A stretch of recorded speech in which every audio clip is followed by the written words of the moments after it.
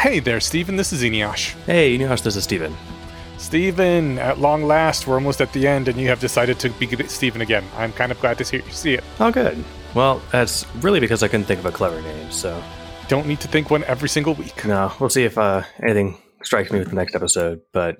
So what is it that we do here on this episode of Creative Things? Yeah, this is our podcast, Not Everything is an Epilogue, where you and I sit down to discuss Alexander, the epilogue to Alexander Wales' web serial, Worth the Candle.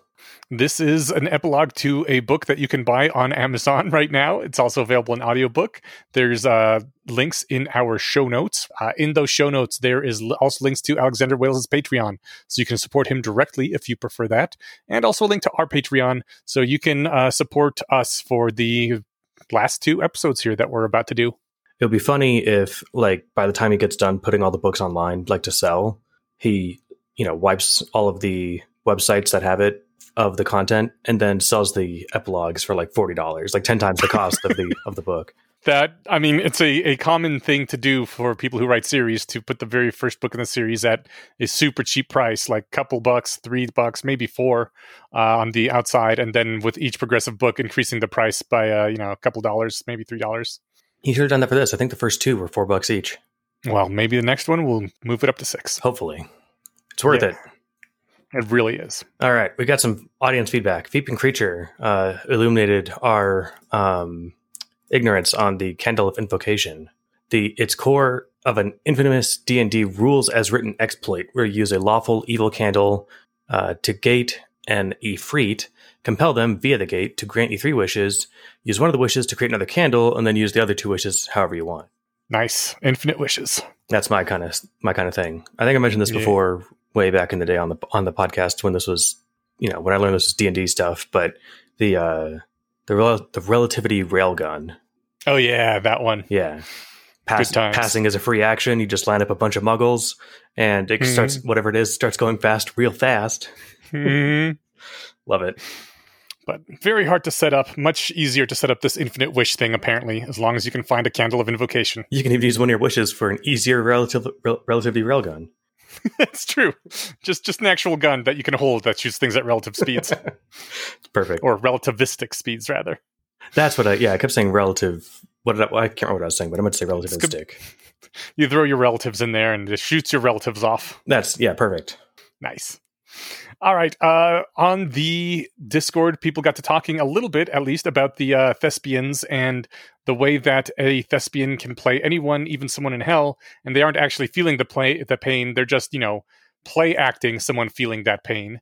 And that this is a thing the thespian loves to do. The thespian just like, I love to act out any roles I can. I will do it forever. Don't need to pay me or anything. This is just my jam. And thespian is like, wait a minute. It's a slave species all over again. Which I guess it is, isn't it? Wait, did you say Spinagon or thespian just then? Oh, sorry. Spinagon said that. Right. Yeah, I'm skimming back through the text right now because I feel like the thespian is non-sentient, but I can't remember if that was explicit or not. I mean, he's got to be smart enough to act out the role of a human. I mean, to know the things a human would say and how they would respond to things.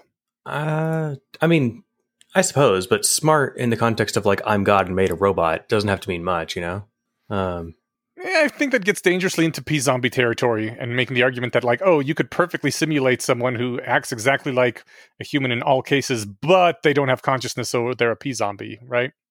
Well, yeah, I think that's explicitly what they might be. But because like if they can have fun and they're... Have we not rejected that argument as completely ludicrous? I mean, but on Earth, sure. Like this is magic with gods. Okay, well, all right, I guess. Yeah, I mean, I feel like if our universe had a god with unlimited power, making P-zombies would actually be super easy. You're just making them write papers about having experiences.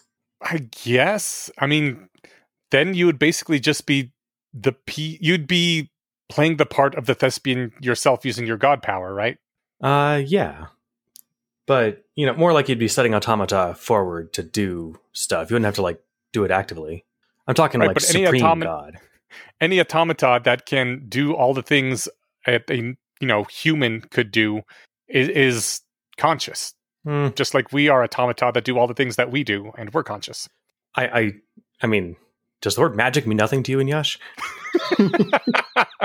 My bad. Magic takes your reasons and sound arguments and says "fuck you." Okay, but that's my take. I think also like that it's said in the previous chapter that they don't feel pleasure, and so at least they're not like house elf happy to carry out stuff. They're just doing their business. But you know it's still, if you squint, it's a house elf species. Yeah. I don't even have to squint. I just had to have someone point it out, and then I was like, "Oh yeah, that's correct." Well, I think it's a lot closer to actual Roombas than it is to house elves, but you know, maybe. Let's just put it aside because it's not a big deal. Oh yeah, no, that's fine. I mean, this is an eternal debate. This is unanswerable. Yeah. So P zombies on Earth. Good or bad? People can't even settle that if there are P zombies are possible on Earth, right? That's because people are so dumb, right? So since people still argue about that, I feel like if we say that, are P zombies possible in magical fictional worlds, that might be an even harder debate to settle. So okay. Well, there was also, as predicted, a lot of controversy, I guess, split opinions on the ending. I don't know if the same thing went down on Alexander Wales' server, but with an ending like this, I think it's absolutely inevitable that people are going to either really like it or really dislike it, and that there will be a strong divide there. And yeah, we found that on our server as well. I copied a few of the things that were said. You want to just take turns reading them out? Yeah, I'll just, before we dive in, maybe it'll come up at the end. I guess I wonder if people would have been annoyed no matter what. Like, people don't like their things coming to an end. Some people had their favorite pet theories. People were annoyed that Quirrell was Voldemort. People would have been annoyed if he wasn't. Sure, but I mean, a lot of people also liked it. I remember Char a lot of people like this too. And, yeah. I'm just saying that, I think endings in general, where there's a mystery involved, people, again, they have their favorite version of how they think things are going to go, and some of them will be wrong, and those people are discontented. No, I disagree. This is a different. This is just a different level of how an ending can be. This isn't just like being wrong about a mystery. This is like, feeling betrayed by the author kind of level. I mean, yeah, I think my general thing stands, but I think that you're right. This might be a different kind of category than just whatever, the mystery being different. Yeah. All right. Well, let's see. So I think you used the word betrayal because that's what Kakalukayam said. Yes. I like the way it turned out, but the fact that we went through the whole story, making predictions and suspending disbelief makes it feel like a betrayal. Yeah. And I meant to jump on because I saw you adding these notes a few days ago to the doc. I meant to jump on Discord and read some more of the conversation, but you were there. Can you elaborate on what that means as a betrayal? Because we were making predictions and suspending disbelief, but that was true no matter what ending we got. The only thing that maybe we were kind of alley-ooped on was who's the DM. Well, I don't know how to cross this bridge because apparently people on the one side just can't understand the people on the other necessarily. But the point is, whenever you're consuming any work of fiction, there's this implicit agreement between the creator and the consumer that we know this is fake, but we are going to treat it as if it's real for the sake of the story. And we're going to actually get involved in these characters' lives and feel emotions. And there's this compact, right? And if at the very end, the author's like, psych, these were just words that I was lying the whole time. None of it was real. You stupid noob. How could you believe that these are real people that you should care about? I know that's not literally what happened, but I was going to say, if that was the ending, I would have felt the word betrayal would have landed better. Right, but when you suspend your disbelief, that means you are literally accepting something as true, even though you know it is not, so that you can enjoy it. And, that's part of the reason you make predictions in the story. You're based on what I know about this world and how I model these people, what could be happening, what's going on, I wonder if this is the thing. And at the very end, be there is no thing. It's just a story. it's, it makes me feel like, why was I spending my disbelief at all if it turns out that this is what's going to be done to me at the end? Because it was fun and it made you feel stuff. Like, yeah, I mean, it was still great. Like, everybody's agreed that the story itself is fantastic. Yeah, like that. I think I hear what you're saying. It's just it's funny. Like, I'm not trying to be obstinate. I think this comes up with me once in a while. I'm not deliberately being obstinate. I'm just stupid. Like, so I don't so think you're stupid. No, but well, hold on to that, because here's what I'm about to ask. Like, at the end of a lot of books, especially the handful of web serials I've read, the author will, at the very end, have like a paragraph that said, "Hey, thanks for reading my book. This was great. Hope you had fun." That also breaks immersion. What? You mean this is a book? How could you? No, it doesn't. Now I know what you're saying. Immersion because it's not in text. Yeah. Okay.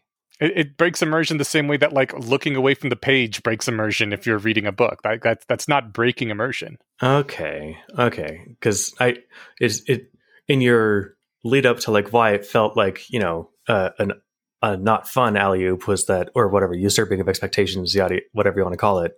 You had said that when the author turns to the reader and says, "Hope you liked whatever there were characters, you moron." And I'm like, they do that, in the way that they don't actually do that, but they do that whenever they talk to the audience at the end of stuff too. But I understand that if it's in the story versus not in the story are different. Yeah. Okay. All right. Like, I mean, there's a way, I think, to go more meta than just turning to the reader and being like, "Hi, reader, cool book that we're reading here, right?" Like, something done in a way that kind of hints at the reader that maybe the world you're living in isn't quite real either, or maybe consider the fact that you are simulating this world inside your head, and once you stop thinking about it, maybe these people cease to exist. Something more along that level of taking it into the real world with us would be an intrusion into our world that I could appreciate, like making me question my reality or making me question how I create other realities is really cool. Whereas just being like, "Hey, it's just you and me here. I've been lying to you for all these words. Let's get back to the lies," right? Like that was no fun at all for me personally. Okay. I mean, again, I respect everyone's opinion and their read on stuff, but I got to put in, I don't know if you want to read the other Kako Lukayam entry here. It doesn't quite. Actually, let's put that at the end because it is not relevant to this particular thing. Sounds good. Cool. I guess we can skip Wes's thing unless you want to hit it because it's basically the same thing.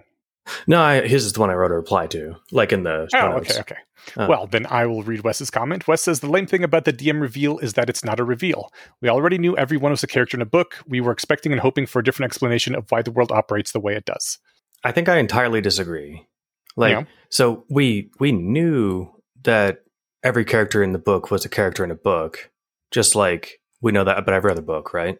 Mm-hmm. But to turn out for that to actually be the case is what makes this different. That's what makes it actually a reveal, right? Like the fact that we didn't expect this and that it may have surprised people, like that means that it was revealed and you know what I mean? It's like, I think I sort of know what you mean. That, or is he saying that the characters in the story were aware that like they were in a story? But no, not that. I think he means it on the literal level, like I was meaning it too. Well, I mean, because the thing is, like, most characters in most stories aren't aware that they're in some sort of story / narrative. They haven't met the author, Mm-hmm. Or the god of the universe, whether it's the dungeon master or the author or whatever. Like, I think that so to say that we knew that they were all characters in books. I think that. Do you hear what I'm saying? Like, that's true of literally everything that we watch and read. But yes, for that to be woven into the story itself makes it unique. Gotcha. Yeah. All right. And that's my take on it. Yeah.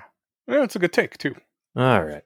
LHC says, "I do feel like perhaps more people would react to the metafictional DM reveal better if June reacted to it himself. More like a sapient human being.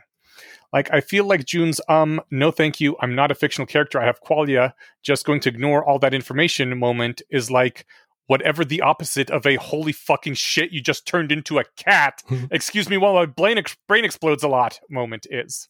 I wonder if that's true. That people would have liked it better if June, like, what do you mean? Holy shit! Because I'm imagining him doing that, and that's just not really his style. Like, I feel like that would be like Harry doing that at the end of Methods of Rationality, not just like the falling over you turned into a cat. That should be impossible. Like, Harry's seen some shit by the end of the story. Okay, right. June, by the end of this, has seen some shit. He talked with God. He met his dead friend. Like, he traveled to Earth. Like, I mean, so, okay, so you're the author of the story. Like, first of all, I don't believe you. And second of all, I'm not that interested if you're actually right. I think that is a perfectly in character reaction for June. And if he had like fallen over and, babbled like Harry did when Professor McGonagall turned into a cat, I think that people, at least I would have been surprised. Okay.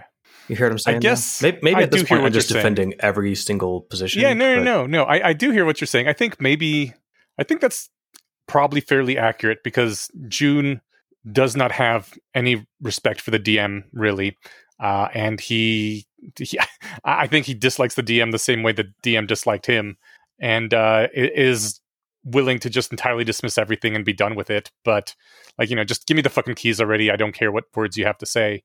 But I would have found it far more interesting if June did have a more coming to Jesus moment and really interrogated this. But that's not the story Alexander wanted to write, so that's fine too. I hear what you're saying. I guess that'd be interesting. Maybe we can find time to talk about that at some point. But like, what it would look like for the DM to try to prove that to June. The DM doesn't even have to try to prove anything to June. The DM can just write June as believing it because the DM is literally Alexander Wales. I already hate the endings or this particular reveal. So I don't think I would hate that at all. I would be like, this is really interesting that June is actually like, the story of what if Kratos wakes up on your screen and starts talking to you and being like, hey, can you get me out of this video game? And us telling him like, no, we literally can't. You're in the PlayStation. There's nothing to it, man. There's no way for you to physically be in this universe at all. Like that could be an interesting conversation, an interesting chapter. Yeah, maybe, and like him having to come to grips with that existence. I have a hypothesis on this because I have like in the 30 seconds I spent imagining it, all the versions where the DM tries to like explain to June, you're a character in a story. I'm writing a book, and I put myself in it to talk to you. Like he says that, and June kind of whatever has the reaction he does. But I think all the ones where like he tries to argue with him about it, like. I think that I'm trying to find the phrasing that the DM used, but he basically said, "Look, I tried to explain this to you a bunch of times, and it was impossible." What I think Alexander might be saying there is, I tried to write a version of this where he argues with June, and they all sucked. That makes sense. Now that said, I tried to imagine one in 30 seconds, and I'm not Alexander Wales level good, so maybe this is the way he wanted to do it. But maybe his beta reader or his own internal critic was just like, no, this isn't going to land. That's not the part I want to focus on anyway. I want to focus on June getting the keys and whatever, right? But yeah, let's see. I will say also before we go on to this next bit that LHC has in the spoilers channel the most awesome alternate interpretation of what is really happening with June and the DM and the Longstairs and Airb, and it is fucking epic, and it is my headcanon now because it was so fucking cool. Like if we have a post-show retrospective or something, I almost want to invite LHC on and have her just explain the whole thing to you because it's really, really cool. Cool. I'm super into it. At the very least, pin it in the channel. And I feel like I'm probably clear to read the spoiler channel, but I'll still wait until we finish the book. So I think you're all clear to read it. Cool. Yeah, I mean, like at this point, I'm not invested in any more like mysteries, right? So I don't think there are spoilers left. No. Cool. All right. Well, I'll definitely check that out. Cool. David Greer says that I am a simple person who doesn't engage with a lot of metafiction, and the whole character in a novel thing was novel to me, gave me things to think about, reframed the entire story in a cool, twisty way, making it click into place. I just actually can't think of any other ending that could possibly trump everything in the preceding story, other than bringing the meta-narrative to the last step, the last step into the real world. I wanted to point this out because I pulled out two things where people were like, I didn't like the ending, because I also kind of didn't. But importantly, David Greer was not the only person like this. There were quite a few people that were like, actually, this ending was really good, and I really liked this ending, and I'm on Steven's side. This thing rocked, and I definitely wanted to highlight that, because it's not... Sure, I have my opinions, and sometimes I can be kind of strongly vocal in them, but a lot of people really did like this. And I think that's really important, because oftentimes good art is art that has strong reactions both ways, and it's much better to have strong good reactions and strong bad reactions than just to have kind of a universal meh from everybody, because mehs get forgotten. That's a good point. People will be arguing about this forever. And I also like that David put it the way that I did, that it was novel to him, and it was I said it was novel to me as well, and I used the word novel on purpose. Yeah, no, I you said that, you have whatever harsh opinions or strong ones that we said too strong. And I'm like, I just wanted to let you know that you very clearly pull your punches, and you're allowed to have your takes. Like, right. If something doesn't land for you, like, and I mean, I think that maybe, I don't think you held back that much, but like, the Hell arc was, we both agreed that was disappointing. Yeah. And I think that when we talked about it, you were like, yeah, I really didn't like, I think you, like, maybe you started on a polite kind of, let's play the middle of this vibe. And then, what am I trying to say? When I agreed with you, you're like, oh, good. Well, I think when I agreed with you, you're like, oh, good. I don't have to worry about, disagreeing with Steven then. But yeah, no, I think we're allowed to disagree on this. I mean, I basically said the same thing as David, is like, I haven't read anything else that ended like this. And so it wasn't sullied for me. Yeah. I think that, in fact, Shoefish did something basically the same. That they managed to avoid all other work that went that far meta. Oh, except for about 2. So it wasn't a tired gimmick. But they go on to explain, because we haven't gone on to retrofit, here's the DM and here's the motivation to all of our discussion of what we thought was happening the whole time.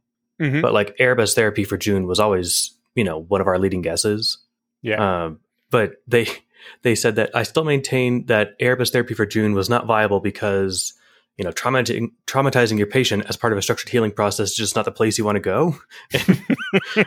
I think that's pretty good. Granted, this was clearly an unorthodox therapy from the beginning.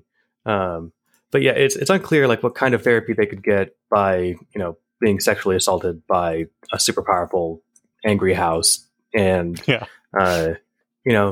I was going to say having Fen killed and going to hell, but those actually both are pretty easily therapeutic. If you want to just say you're allowed to traumatize the person. But let's see. Want to grab that last paragraph from Shoefish too? Yeah. The concept of levels of reality and their ethical significance was such a strong theme in the book that taking it any place other than the maximum meta would have been a cop-out. I like that. That's fun. It's like, no, this is the good ending, because if Alexander hadn't gone for this, it would have been, some weak tea. You need to come all out and be like, no, yeah, we're going full meta. So meta, even this acronym. I agree, but still, I think you could have gone. That is not maximum meta. You could have gone one step more meta in the case of are we just being simulated in the imagination of a much higher being that is reading a book about us? Would have been, a step up, even above that, right? Yeah, but we're reading this book, so in that hypothetical, somebody would have to come down to talk to the DM and say, actually, I'm the god of the universe, and I wrote you. No, it could be just, hinted at somehow. I mean, the fact that, the DM said I'm gone and we're getting an epilogue is not the weakest clue for that, right? Yeah. I didn't mention this in the previous week's episodes, but did you ever play the original Max Payne? Is that the one where you get you have a button that's basically attack dog?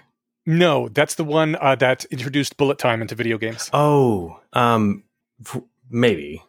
It was a fantastic game, in large part because of, it introduced bullet time into video games, but also the story was just fucking top notch. It was a moody noir movie that we were in, basically. And there was an intense meta moment, one point, where Max is dosed with some experimental street drugs, and he starts hallucinating. And one of the things that he hallucinates is that he's a character in a video game. And also all the cutscenes between levels that you play are done in a graphic novel style. And then he also hallucinates that maybe he's just a character in a graphic novel with, his life only existing in individual painted frames, and words are literally written near his head. And he's like, this is the worst thing I could possibly imagine. And I was like, this is so fucking cool. That's funny. So that was a hell of an awesome, like, fourth wall break meta moment that really worked on a number of levels. I would definitely have remembered if I played that. I played one that it was like on the PlayStation or PlayStation 2, and some boss was like, okay, I'm going to freak you out by reading your memory, like by reading your mind. Set your controller down. I'm also going to do telekinesis. And he was like, I'm moving your controller. And then like the boss would read off some of the games in your on your memory card. Was this one of the Metal Gear Solid games? Maybe.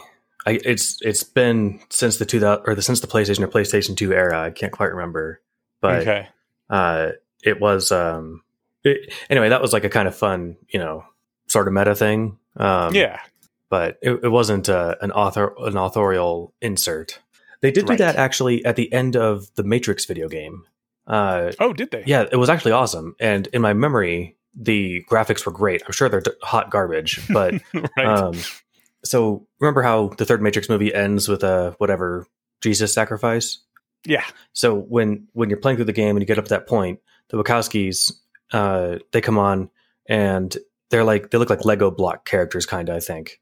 And so they look worse than all the other characters in the game, but they're like, all right, so that would be a boring end to a game, right? How about you guys want to fight a big monster?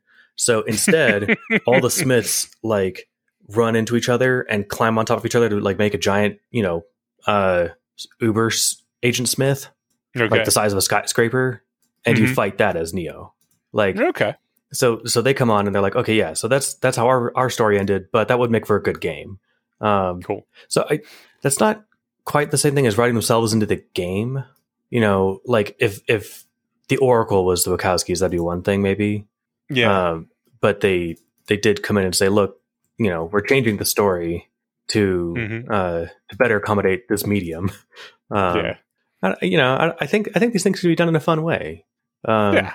But I hear what people are saying. I obviously enjoyed it. I'm trying to think of like, I tell you what, I'll give it some earnest effort between now and the next episode and think of like how I would have, like if it had gone differently, what I'm trying to say. I will try to outline a version in my head, an alternate ending, like an alternate reveal that I would have enjoyed. I mean, I don't think you need to if you enjoyed this one. But it would just be good, mental exercise, because I'm curious. Like I enjoyed this one, and like, what am I trying to say? I don't know. I think the fact that I can like be open about the fact that I didn't enjoy the Hell Arc means that I'm not just like blinded by my trying to be nice to the author or something, right? Yeah. Yeah. So I mean that's a legit concern. But I think I'm in the clear for that. But if it had ended with like whatever, they zoom out and it's not a snow globe on a bedside table, but it's like friends playing D&D.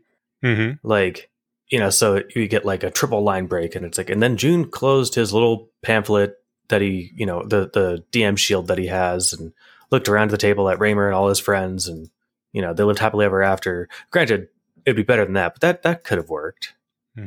Okay, I'm just kind of spitballing here. Yeah. All right, last feedback.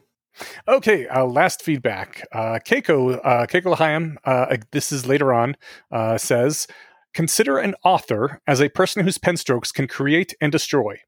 Even if Alexander Wales makes June a quote-unquote author, he can only create and destroy what Alexander Wales allows to be written. The Avatar stress heavily the importance of informed consent, but we are still able to read the inner thoughts of the people they encounter, even while we have no other evidence of informed consent. So I guess what Keiko is basically saying is that June isn't really the author. It's still Alexander Wales. Yeah. No, I mean, that's true. I like that. And it's kind of funny to think about, the fact that we can see into the people's heads. No, we won't read your mind without permission. And like in their, like we can see into their mind. Like, that's kind of funny. Like, oh, thank God they can't read my mind without permission. Right. Good. They won't think of all the flesh.txt thoughts I'm having. Right. But yeah, I think that we always knew that, I guess after the reveal and he says, here's the car keys, June. We always knew anything after that was going to be still Alexander writing it. I think that maybe that's why it's an epilogue. We talked about like why make this an epilogue rather than part of the actual story. Maybe that's why, because it's diverging from the format of the rest of the book in that way. Yeah, because June couldn't have written the epilogues, so it would make a lie of the main story, I guess, if it was part of the story. Maybe, yeah. I think that's a good way to put it. Okay. Well, I had fun with it. I did too. Yeah. Let's get into these epilogues. I always have fun with the feedback too, but yeah, we can't spend all day on it because we got 4 chapters to cover, starting with 248, Princess. Yay, Princess! Exclamation mark. Yes, the princess decides that there will be no hedonic treadmill for the bacon. That bacon, every single bite of bacon will always be as good as the first bite of bacon.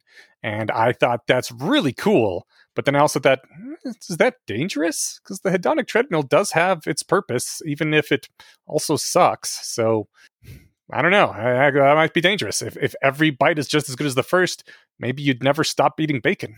I mean, maybe, but consider now that you don't have to exercise on the treadmill because bacon isn't bad for you.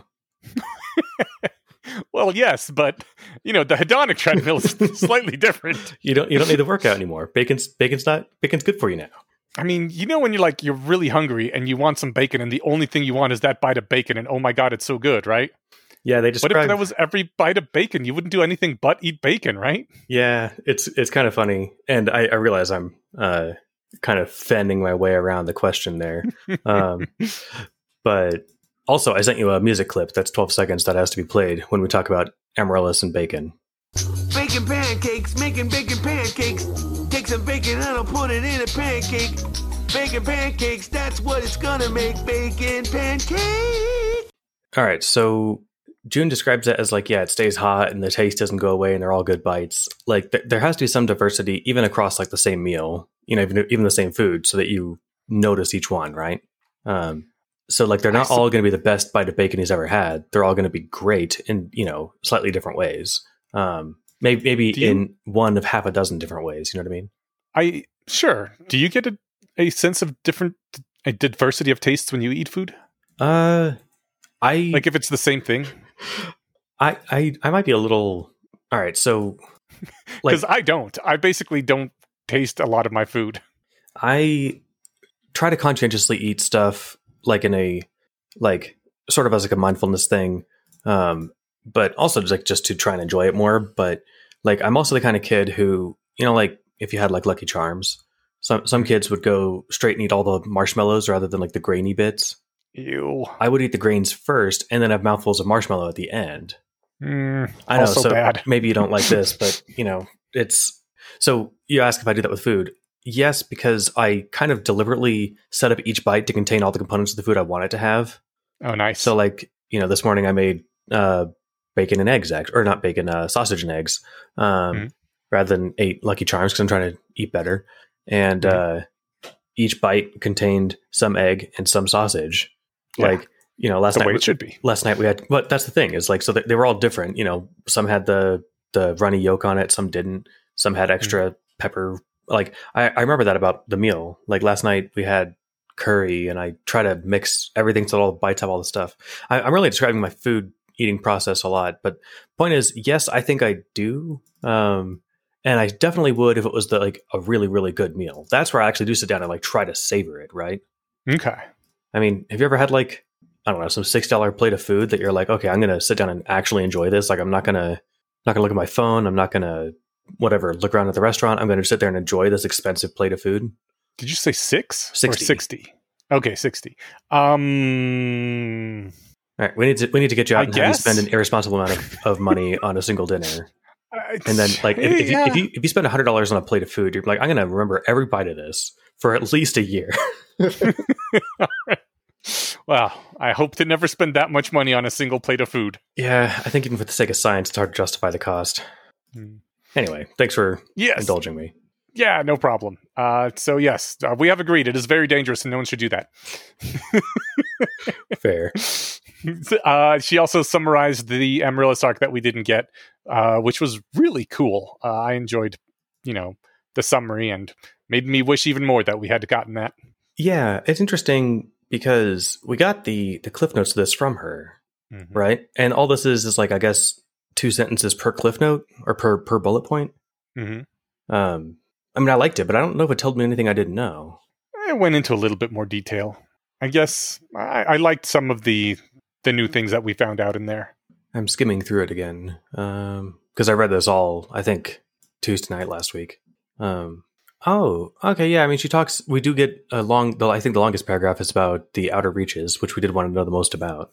Okay, yeah. No, I mean, no, don't get me wrong. It was fun. And I just liked kind of like the beginning and end too, where she's just like, if you're reading this, I'm dead. And she outlined like the 3 ways that she thought for sure she would die. And then at the end, if I'm dead, I don't want to leave you feeling hopeless and alone, not when there's work to be done. So I'll leave you with this thought. My death will be worth it if you get to the end and achieve godhood. Yes. It's like, no pressure though. Well, I would want someone to feel a little bit of pressure if my resurrection was on the line. She even as her last act, her posthumous will be like, I need to push him just a little, like as hard as I can, right? I love it. That's very Amaryllis. Don't fuck this up for all of us, June. Right. Don't let this be the thing that throws you off. Just fucking do it. Yeah. Yeah, she nailed it. But she is, I love that she's in like an oversized t-shirt and panties. Very cute. It's a princess t-shirt. Yeah, it is.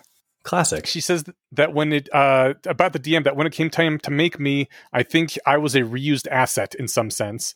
And I don't think that's fair to her. I think, like, I'm not sure we mentioned this previously, but it's pretty obvious that Amaryllis is like Alexander Wales's ideal partner. And so I had assumed that he first had her in the Uther Chronicles because, duh, he was a teenager and he wanted his ideal partner there to write about. And then, like, he wanted to explore all that in Worth the Candle, but his ideal hadn't changed, even though 500 years on air passed. And he, I think he decided, fuck it, I'm just going to lean right in. I ain't going to try to fap around trying to make some other ideal partner. It's Amaryllis. So I could dig it. I don't think you did mention that. Or maybe we did, but it's been a long time that Amaryllis might be the author's ideal partner. I guess we didn't because it wasn't clear that, June was the DM, was the author until just now. Exactly, yeah. But when I see the phrase reused asset, I think assets in terms of video games. Yeah. And so I think that's what she meant too. Well, in that sense, she is. She looks just like Dahlia. Like they already have the shape, right? Well, sure, yes, but we know it's not a video game. They probably even reused the voice actress. Like they had to record new lines. But yeah, no, I can dig it. I like that too. Let's see. I'm trying to think of anything else before the last bit of this, but no, it was fun. There's like a kind of, I don't know what you'd call it, quick summary kind of cool thing about Dahlia. But it doesn't really relate to anything, but this is just kind of like a fun, if you were curious kind of thing. Oh wait, there was the really cool thing. Okay. What's the really cool thing? She stopped this cult of like immortalists. That, I think wanting to live forever is fine and dandy, but not if you're a fictional character because then you're universally evil. Right. But in defense of Dahlia, they were also like hijacking nearby babies to do it, and so that probably is actually evil. But not to be outdone, she was like, well, it's different if it's me, and so Amaryllis looks like her and has some of her tendencies because she is a soul sort of copy sort of thing of Dahlia. Yeah. So it's kind of like I don't know, if the origin of the Philosopher's Stone was explained in a epilogue of Methods of Rationality, you know? Mm-hmm. It's like, I know this doesn't actually matter, but if you guys were curious. Yeah. Yeah, no, I can dig it.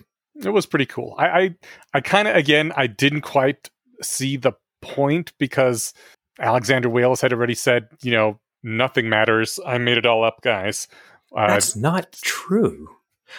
Maybe that's our key disconnect. I'm sorry to interrupt and be so vehement about it, but that is just not what he said. I realize that you're putting that that feeling into it. You're not saying that those were the words that came out, but explicitly that wasn't it, right? Like Alexander said, you guys are characters in the story, but it matters because you guys feel good about it, or you guys being the readers at this point. Like, yeah, well, no, he said the emotions are the things that matter. But so are the mysteries. Like the curiosity is an emotion. That's fun too. It was. I never lost. Like the whole time. Reading this entire book and methods where we're sitting there like, oh, the author must be smart. This is really creative. Like we're talking about the author already, right? Yeah. The author. It doesn't become less smart if the author says this is a story because we already knew that. We're like, okay, how is he going to bring this home? How's he going to close this loop? That doesn't. I think that changes even less than the emotional stuff. Just the way that he said. Remember the intro to the Mystery Science Theater 9000, where the song goes, "You guys are wondering how he eats and breathes and all those other science facts. Just tell yourself it's just a show. I should sit back and relax." I will pretend like I've seen it. Oh, okay, because Joel is up on a space station where he's been trapped and forced to watch bad movies, right? That's the conceit. And they head off the question is like, well, if he's on a space station, how does he eat and breathe and stuff? And it's like, shut up. It's a stupid show. And that's what it felt like, where June is like, okay, but like, how do I exist? What is this world? And the DM's like, shut up, dude. I wrote it. That's how it exists. I wrote you, and that is the reason everything you went through is so that I could work out some issues and make people feel things. And, at that point, I feel the same way about Amaryllis. Like, she looks the way she does because she's Alexander Wales's type, and he wanted to reuse her to explore some of his issues from earlier in life. But I guess if you want to, you can make up this thing about this spirit magic, soul magic thing, which is also how the Renaissance work, and then she decides to use it to propagate herself. But what's the point, man? We already know that the real reason is because you wanted to play around with this person in your fiction. I mean, I guess I think it's just, for me, seeing behind that curtain doesn't actually take away any of the magic. I think that's the difference. Like, we gave a couple of hypotheticals last week. Like if Lin-Manuel Miranda turned to the audience and was like, wasn't that great? Don't you guys have feelings now? Like, that, like, if it was really self-congratulatory, that would be, off-putting, and it would detract from the play as a whole for that reason. But this wasn't that. And even if like, whatever, the author does come on at the end and say, make you feel stupid, by saying, haha, I made you all cry. Like, it doesn't actually make your feelings less. It might taint them after the fact, right? But like at the time they were good feelings. I don't know. It's I don't know. I think I'm just trying to think of, like, getting a canonical explanation for the Philosopher's Stone. Like, that would have, like, the whole book was there to indulge, Yudkowsky's nitpickingness of J.K. Rowling's universe and have fun with the rationalist character. Like, but we knew that the whole time. Yeah. Like, if he had shown up in the Mirror of Erised, well, I guess people do get mad about that. They got pissed that Quirrell happened to mention that the people working in Atlantis to stop the end of the world, working in mundane conditions. I remember people on Reddit giving shit about, like, man, he's plugging his work really hard right there. He's like, he doesn't even mention, it's like, sure, in this book that took him 5 years to write, if he has 2 sentences about his life's work, how dare he? But I don't know. I guess I kind of lost track of where I was going with that, but I am going to just taper off there like this chapter does at the end. All right. Yes. I guess just that I guess that is the reason I felt such unfulfilledness, and it's hard to bridge that gap, right? Because now I feel like these sort of things don't matter, and you don't, because it still works for you, and that's great. Yeah, I mean, it is. I'm glad that I get to keep enjoying it. I'm just trying to trying to parse. Like, I still enjoy a lot of it. It's a fantastic story. I just don't enjoy those little details anymore. I guess, I mean, not to keep beating this horse to death, but like, what changes about this fun little bit of world building now that we know that this is a world, not as front and center, that this is a world that's being built on the page? Like, what makes it less interesting or less compelling after that? Because it's not true even in the story of the universe. That's not actually why Amaryllis looks the way she does. Oh, okay. I see what you're saying. And the DM came down and told us exactly why. And I do understand too. So like, June goes off on this discovery adventure, and Alexander uses that as an excuse to say, hey, look, I had this kind of like fun side plot thing for Dahlia. And I might as well give an explanation for why she looks like Amaryllis. But we know that's what's happening. And it's like I don't know. Do you remember when they, and I never saw Buffy, but even I heard about this, they re-released it in like widescreen. Oh, God. Okay, so you know what I'm talking about. Google Yes. widescreen Buffy on YouTube, and you'll find videos breaking down like different parts where it's like, look, it was not meant to be viewed in this ratio. And you can see on some scenes like the edge of the set and like the staff working on the show. I will link the Buffy remaster video in the show notes, because it is tragic. So this is you're saying this is kind of like that. And it's like, look, we all know that this is a set with people working on it, whatever. But if we can actually see them on the screen, it sucks some of the fun out. Is that the feeling? Yes. Okay, then I understand the feeling. I think that this is a meta enough story where it gets away with it. But I think I finally understand where you're coming from. Thanks for letting me beat that to death. We beat it to life because now I understand it. So, and it's different from like if there was an accident with someone happened to get their coffee cup on screen or something and nobody caught it, and most viewers wouldn't catch it either. It's just like something that someone notices and points out. God, my brother watched Army of Darkness well over 20 times, and by the end you say that like it's a lot. It's a lot to me. I don't know how many times he watched it. There were times when he would watch it 2 or 3 times in one day. So I don't know exactly how many times, but like by the end of when he was all done with it, he could like point out every single error in any frame that there was an error in, right? Just from watching it so many times. And that's one thing, but like it's another thing if the director like kind of comes on screen while they're shooting and he's like, hey, just ignore this part over here. See, this is the set, but the action is still over there. Keep watching the actors doing their things. It's like, dude, you literally put that part of the show. Why would you do that? That kind of thing. Okay, I see what you're saying.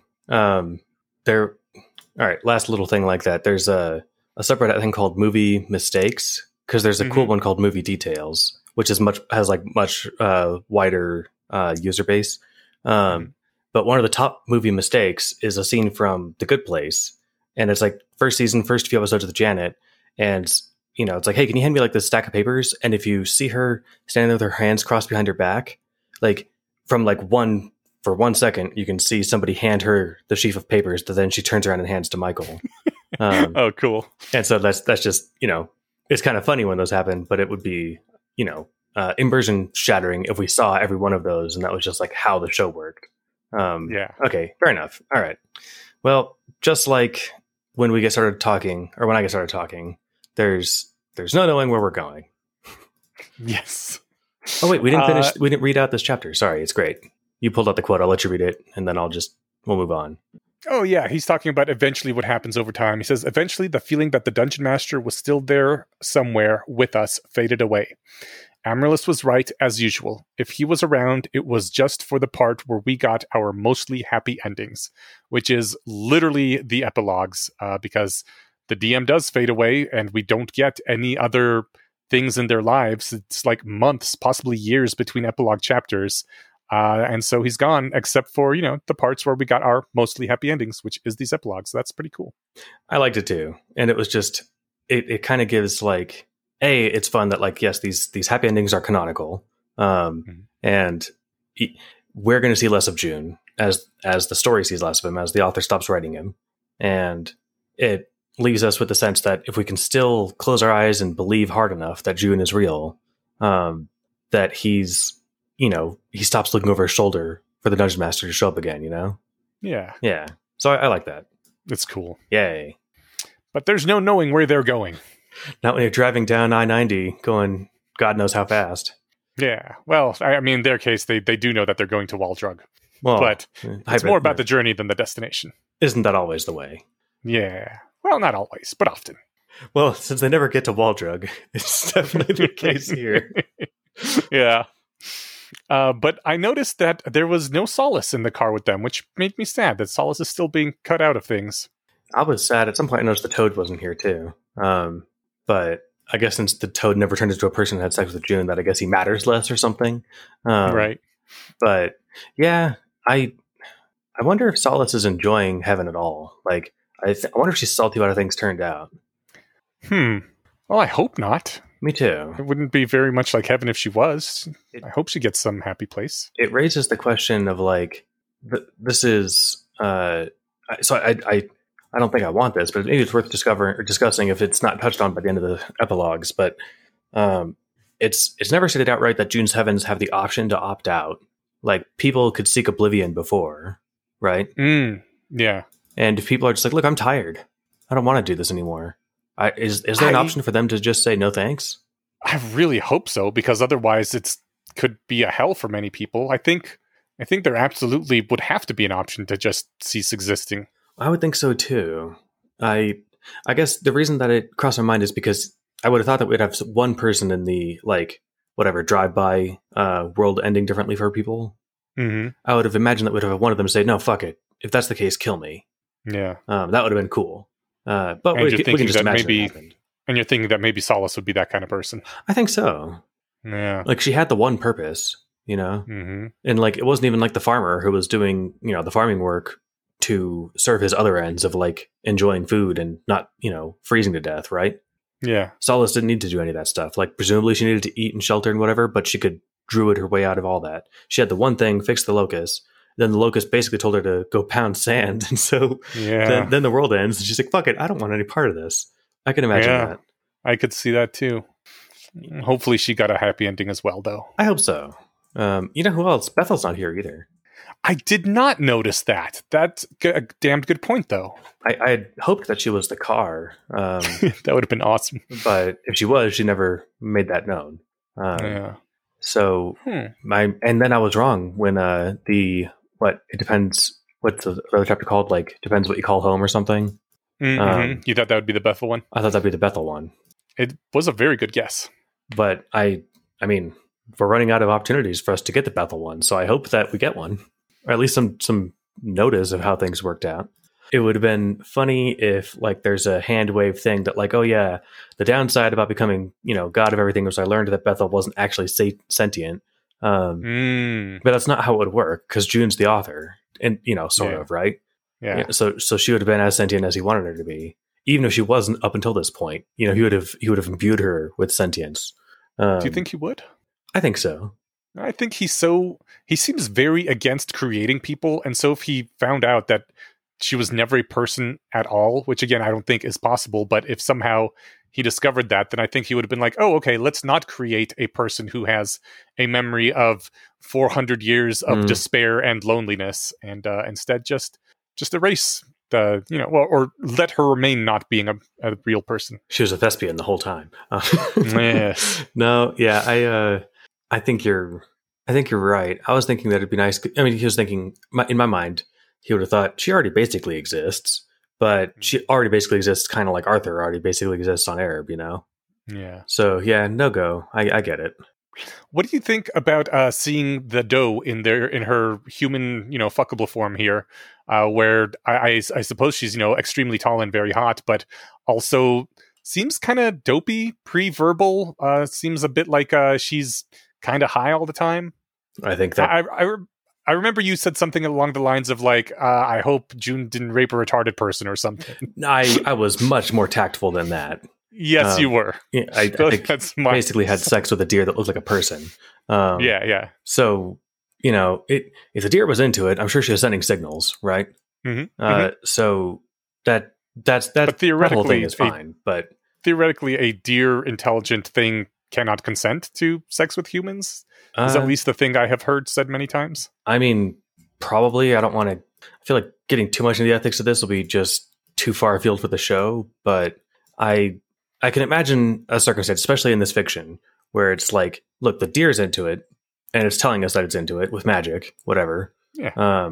Like June's not doing anything wrong. If I don't know. I mean, I completely agree with all of that. I just remember that you seem to have some reservations about it at the time. Well, it gets weird quickly in ways that I don't quite want to dive into, I think. But if I have to later, I will. So why not right now? Because I feel like it would take 10 minutes when I don't want to spend 10 minutes on it. And if I were to try and give a 30-second version, it would be seen as tacit endorsement of one side or the other. I tell you what, for a thought-provoking philosophical rambling on this, check out Peter Singer wrote an essay called Heavy Petting. I think it's a good intuition pump for some of these concerns. Excellent. And it's gross and weird. Have fun. It surprised me when I came across it, like just on his website, as one of his other essays thrown in there with all the real ones was this one. Anyway, yeah, right. The doe can't talk, or it doesn't seem to want to. I don't know. I assume that it's just either right. It's a human intelligent person that's just high as shit all the time, and she's never not on lots of acid, or she's trying her best, and that's just how smart she can be. But or she experiences reality completely different than us, but in a not less intelligent way. Like somebody on LSD. Yeah, well, sure, but they're probably less intelligent. I mean, at least I know I am. That's been my experience too. Yeah, some heavy users will be like, "No way, man! I'm actually at my smartest." I'm like, "Yeah, you're at your smartest when you can't finish 2 + 2." Like, right. But anyway, what was funny about, speaking of her being a deer and a giant person and stuff, is it feels like the car has arbitrary amount of space. It kind of does, yeah. And they keep praising authenticity, and I'm like, no, it's not an authentic road trip unless you're all sitting shoulder to shoulder, really uncomfortable for like 9 hours. It sounded like whoever was in the back with the deer was very uncomfortable. Maybe. I guess I got the feeling that, and because like at some point the deer was doing yoga. Weren't they in one of those really huge SUVs? A Dodge Grand Caravan, but there's like 6 or 7 of them. I think I don't know. It's funny, but like I'm just thinking like I know that there's some throwaway line about the deer doing yoga in there, so I pictured it as gigantic, like whatever, arbitrarily big. But anyway. But perhaps it is not. Yeah. So it's a possibly regular sized car. Who knows? Yeah. But it does need gas, however big it is. It does, and they go into a possibly regularly sized gas station, but we will never know. There were other people inside the gas station, it says, but they were all played by the thespian. And that just, I don't know, it interested me because none of those people were real. And I don't know if this is just an effect of living in, a large city and its suburbs my whole life, but basically I always just kind of feel that way about other humans around me. They're just kind of like, they're more like objects than like people, and I don't think about them much and don't worry about them. But basically like they're thespians. But lately, every now and then when I'm going around the grocery store, I just like look at people like as I'm walking, like just really look at them and try to think about what it must be like to be them and feel the things they're feeling and what thoughts they might be having. And it's really a very different thing for me, and I still don't do it very often because I usually forget, but it's strange thinking of just everybody as individual persons rather than aesthetic objects, I love it. I think that's really cool. I mean, it sounds callous to say like, I don't look at people like people or whatever, but everyone does that all the time. Like, yeah, I mean, in a city of 1 million people, you can't. And if you're at the coffee shop, like the person between you and coffee is a person insofar as like you have to like speak your order aloud rather than type it into a screen, Yeah, you treat them respectfully with the respect any human is due, but you don't think of them and try to model them. No, I build in like what I hope are like nice habits that like, Yeah. you know, lots of courtesy, thank yous, compliments, whatever. Right. And, you know, once in a while, so like, you know, again, they're the coffee robot until, I don't know, you have a real conversation with them, even if it's like 10 seconds long. Mm-hmm. And those are always like fun aha moments. But what was fun, I used to do the thing that you're describing where like you look around at people and be like, man, they're all just as real as me, doing like, they're all going somewhere. They've all got their goals today. They've all got their thoughts and fears. I used to do that as a kid a lot when I was looking at traffic. Huh. And I think it was just because like there's so many cars on the road, and Yeah. where are they all going? And like, wait, where are they all going? Yeah. Like they're all going somewhere. And when you think about Mhm. that, like just, you know, walk over the bridge to the, you know, over the highway at some point and be like, all right, so I've been here for a minute. I've seen 150 cars and, well, more than that, whatever. But they're all going somewhere, right? Yeah. They're all being driven by people who have a goal and ambition for right then. Anyway, so I learned, I don't know, 15 years later that there's a word for that called Sonder. Sonder. Yeah. Today I learned. And yeah, That so was a new word for me. it's, I wonder what language it hails from, but it feels like every emotion has a word in German, but it doesn't sound like a German word. So, It could totally be a German word. well, But that's the like the feeling of thinking of other people as real people and what it's like to be them. yeah, I think that's about it. Let me grab. All right. Sonder, the realization that each random passerby is living a life as vivid and complex as your own. Huh. Yeah. Literally that. Does it say etymology? German? No, the first dictionary website is Urban Dictionary. Is this not a real word?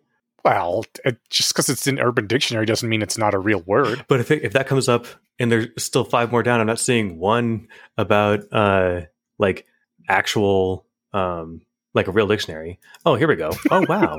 No wonder I didn't hear about this word till I was an adult. Coined by John Koenig in 2012, whose project, the Dictionary of Obscure Sorrows, aims to come up with new words for emotions that currently lack words. Inspired neat. by German, Sonder Ha. equals special, and the French, Sonder, to probe. Okay. Okay, so high five on guessing that it was German, but also this deliberately came about as someone's project to give emotions words. That's really fun. That is neat. The Dictionary of So- Obscure Sorrows. Dude, toss me that link too so I can include it in the show notes. Yeah. All right. Well, mystery solved there. So, but it was worth And worth you learning. thought that it wasn't a real word because it was an Urban Dictionary. Well, it's not in your dictionary, but it's in mine. My dictionary is called the Dictionary of Obscure Sorrows. There we go. Great. Yeah. All right. So Well. the great pee debate of the heavens. Mm. Just the random fun fact I've got out of the way that L farts are, in accordance with science, 100 times longer than ours. That is awesome. It's really funny. Oh, man. I mean, Poor So she's got to like find, you know, oh man, I feel it. Then again, I should have 100 times the heads up that a fart's coming on. Oh, God. It's got to be so terrible to be an L. So she gets to leave for a few minutes to handle that. Poor Raven. All right, so yay or nay on bodily functions in the transhuman utopia? Jesus, nay, all the way. So much nay. Are you kidding me? How's this even a question? The Well- only bodily function that should still stick around is like orgasms, because all the other shit is just, God, I how many times have I wished that, like, if I had just one wish, it would be to get rid of my bodily functions? It's terrible. I mean, so Valencia, your girl Val is a big fan. Yeah, well, you know, she's allowed to be wrong on things. All right, I think that you know, she says that some of them have biological pleasures. You know, sneezing is fun, Mhm. and crack. I do not sneeze. Fen, wait, you do hear right? Because you know the authenticity. Authenticity. And he says, "Hail authenticity." She replies, "Hail authenticity. Fuck yeah." Anyway, Grack doesn't fart, and Val says, "No way, farts are great." But I think that they talk about peeing, and Amaryllis doesn't even blink anymore. So here's my take. I think it'd be fine to do them on demand if I felt like it.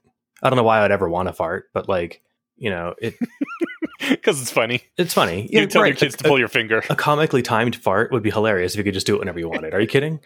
Yeah. So that'd be Bad awesome. Janet. Right.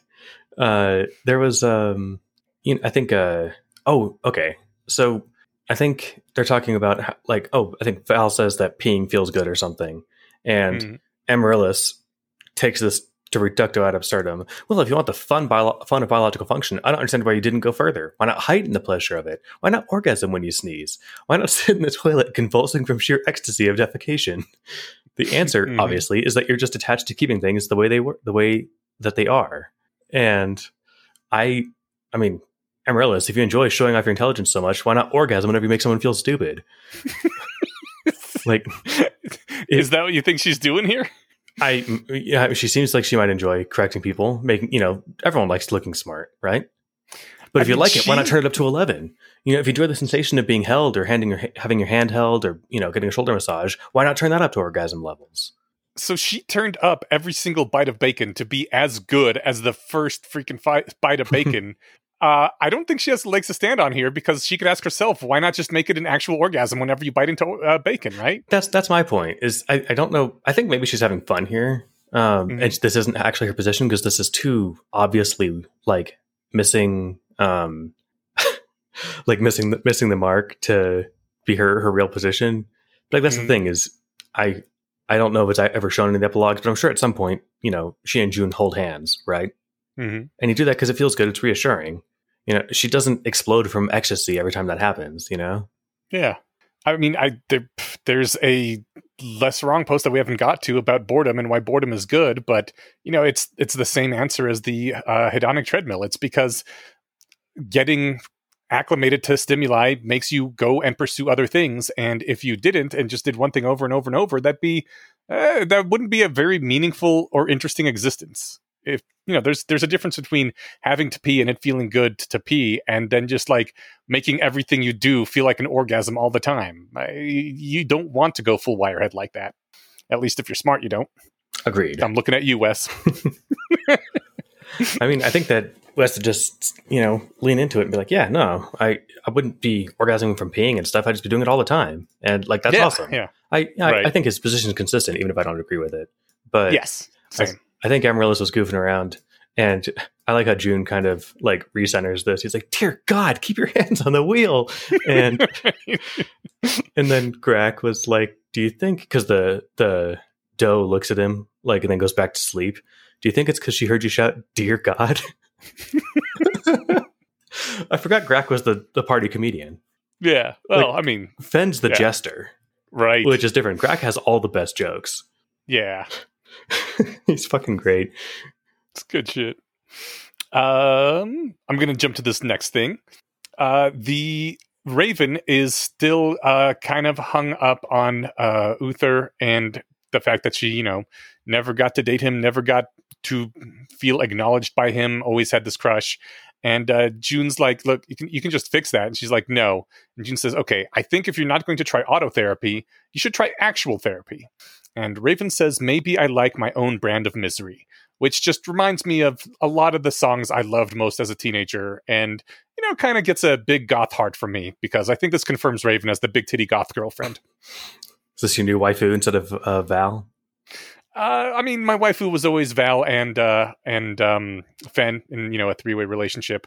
But no, I as much as I would, like Raven and maybe we could be friends that, maybe hook up or just friends. She's not quite waifu, I don't think. Fair enough. I don't know why. Don't ask me. It's I think she's less developed as a character. That could be it, but still there's just something there that's not. Okay, so what does the term waifu mean, I guess, is part of the question here. I have no idea. I did it to lean into the weeb talk that Fenn's always using. Like, oh, okay. I think it's internet talk for like wannabe girlfriend or something. I just assumed you meant like, the person you idolize and want to be the wife person with you forever. Oh, no, I don't actually know what it means. And I'm sure that Google won't be helpful right away. So let's go with going with no. No, that's fine. I think as long as we're talking about Raven, I feel like she did have less character establishment than some of the other people. Maybe it's because she showed up so late in the story. Yeah. But even when she did, she was like, she had this air of mystery, probably because she's 100 times older than everybody else. And she's already had 1,000 years of adventures.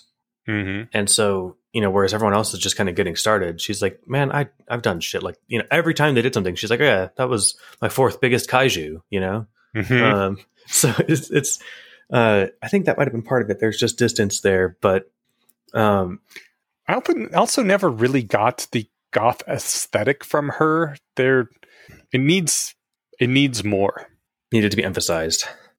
Yeah, it's always kind of romantic and grandiose, and it was never leaned into in the text as that sort of thing. Like you read My Immortal, which is the most ridiculous, awesome satire of fanfic ever, but it certainly gets the feeling of grandiose gothness. Right, hits that nail on the head in a very fun way. So,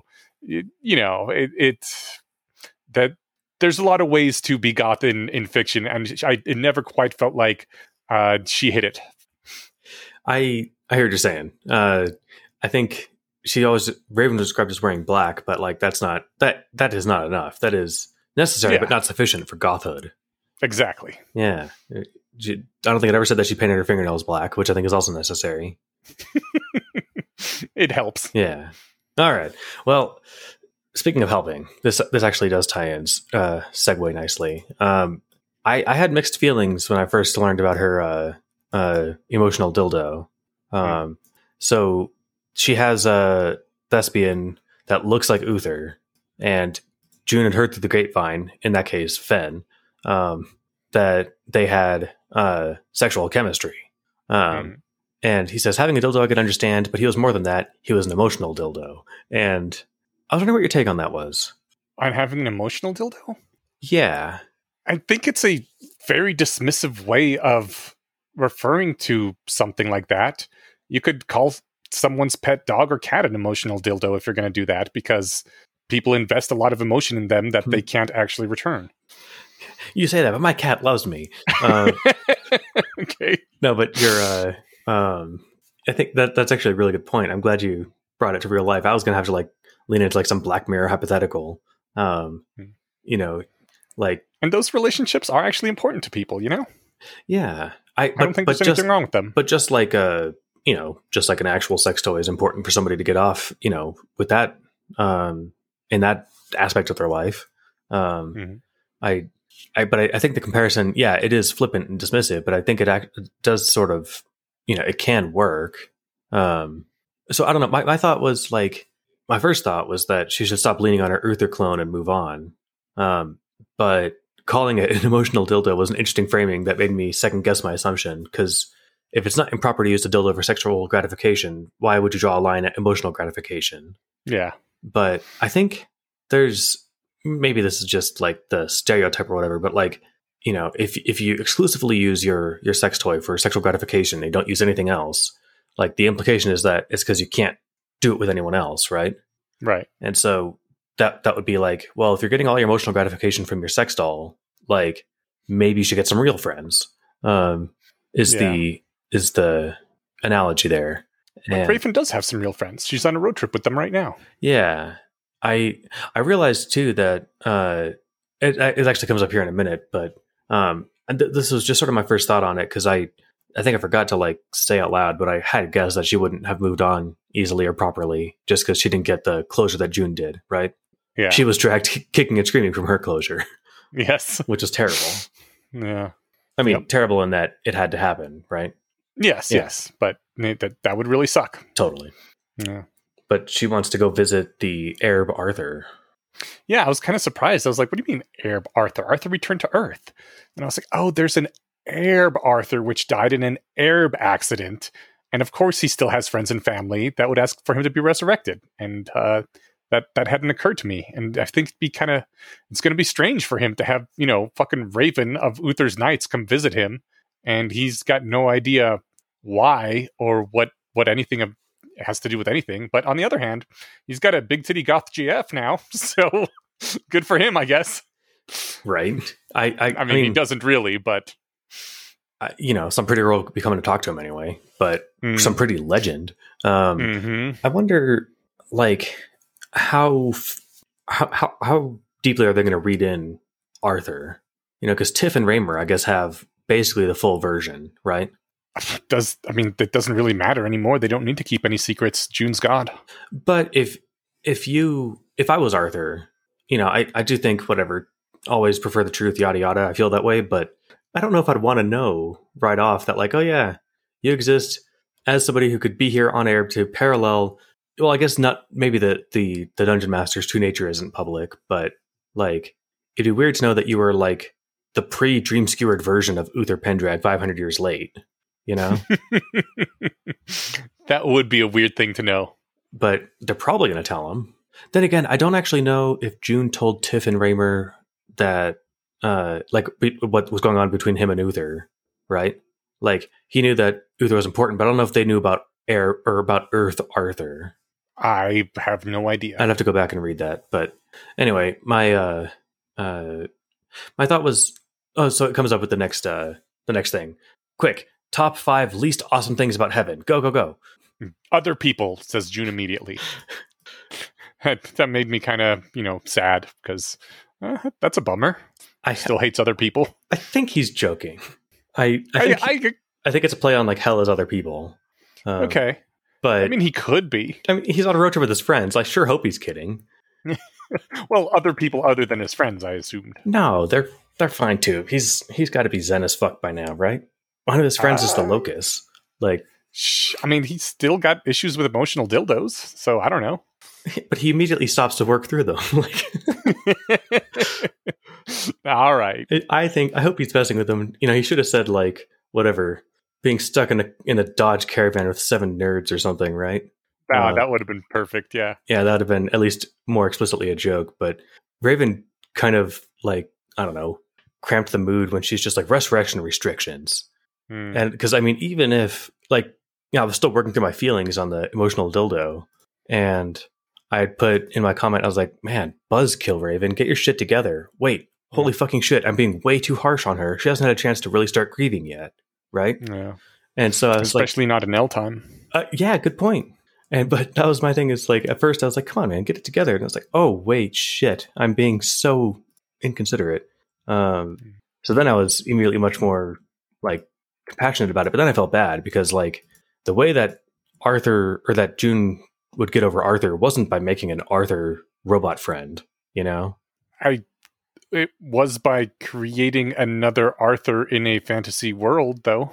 Yeah, kind of. I realized that as I was saying it, but yeah. It's I think that's she's a lot like June in that way, right? She is, and that turns out to be what's going on with this whole thing. Is she's not just being like, oh no, did you see that episode of Futurama where Fry has that Lucy Lubot girlfriend? It rings a bell, but I don't remember any details. It's classic. First few seasons, so back when they were all good. It was like, don't date robots was like the theme. They had like one of those whatever. Oh yeah. Reefer Madness scare videos, and he makes one that looks like Lucy Liu, and he spends all of his time making out with it, and that's all he cares about, is making out with his Lucy Liu bot. Yeah. And so that's kind of how I pictured that she was, working with this Uther thespian. And I'm just like, you should maybe try to like, do more than just like the bare minimum to keep your other like real friendships alive, right? If this robot is taking up all of your attention and energy, that was sort of my concern. Right. But she was aware of that, and she's like, no, I'm trying to like fast track therapy for this.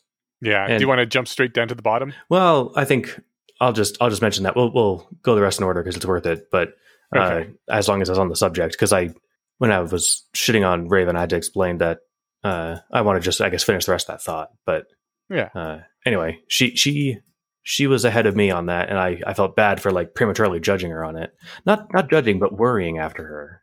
Like, it wasn't like, oh man, you're a loser or whatever. It's just like, oh shit, I don't know, I'm not an expert, but I think you're doing this wrong. Like, yeah, I don't think this is how you get over stuff. Not by pretending they're still alive, right? That's what I thought she was doing. Yeah. And so, like, it's different to imagine that they are, right? Mm-hmm. But knowing that it's imagined is I think, important. Yeah. All right. Okay. Grak is with you that he says time is the worst part of heaven. So time and space.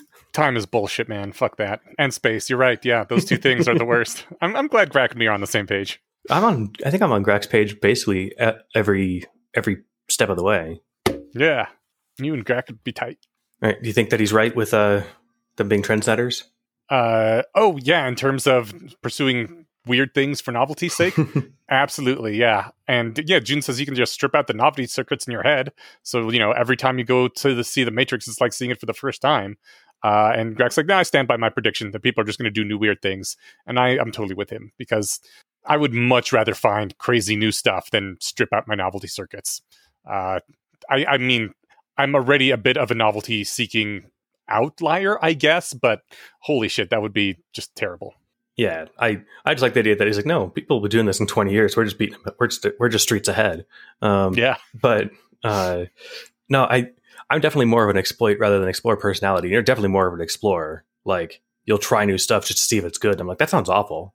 But I'm leaning more into that in my advanced age, and it's fun.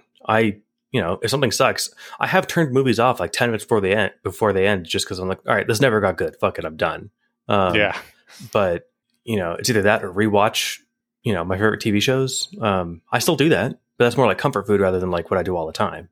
Yeah. So yeah, no, I am leaning more into I guess it would be fun though to be able to be surprised again playing a video game at like the peak moment or something, right?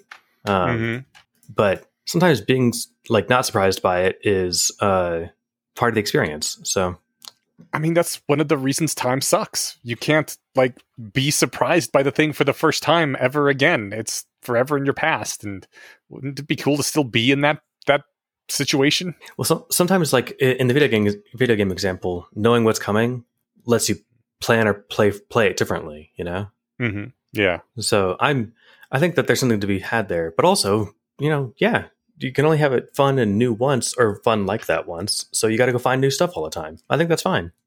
Yeah. It's interesting. I'm playing through World of Warcraft Classic right now, which is, basically just re-releasing all the content from 14 years ago as the time goes on. So like literally everything that is coming, everybody already knows.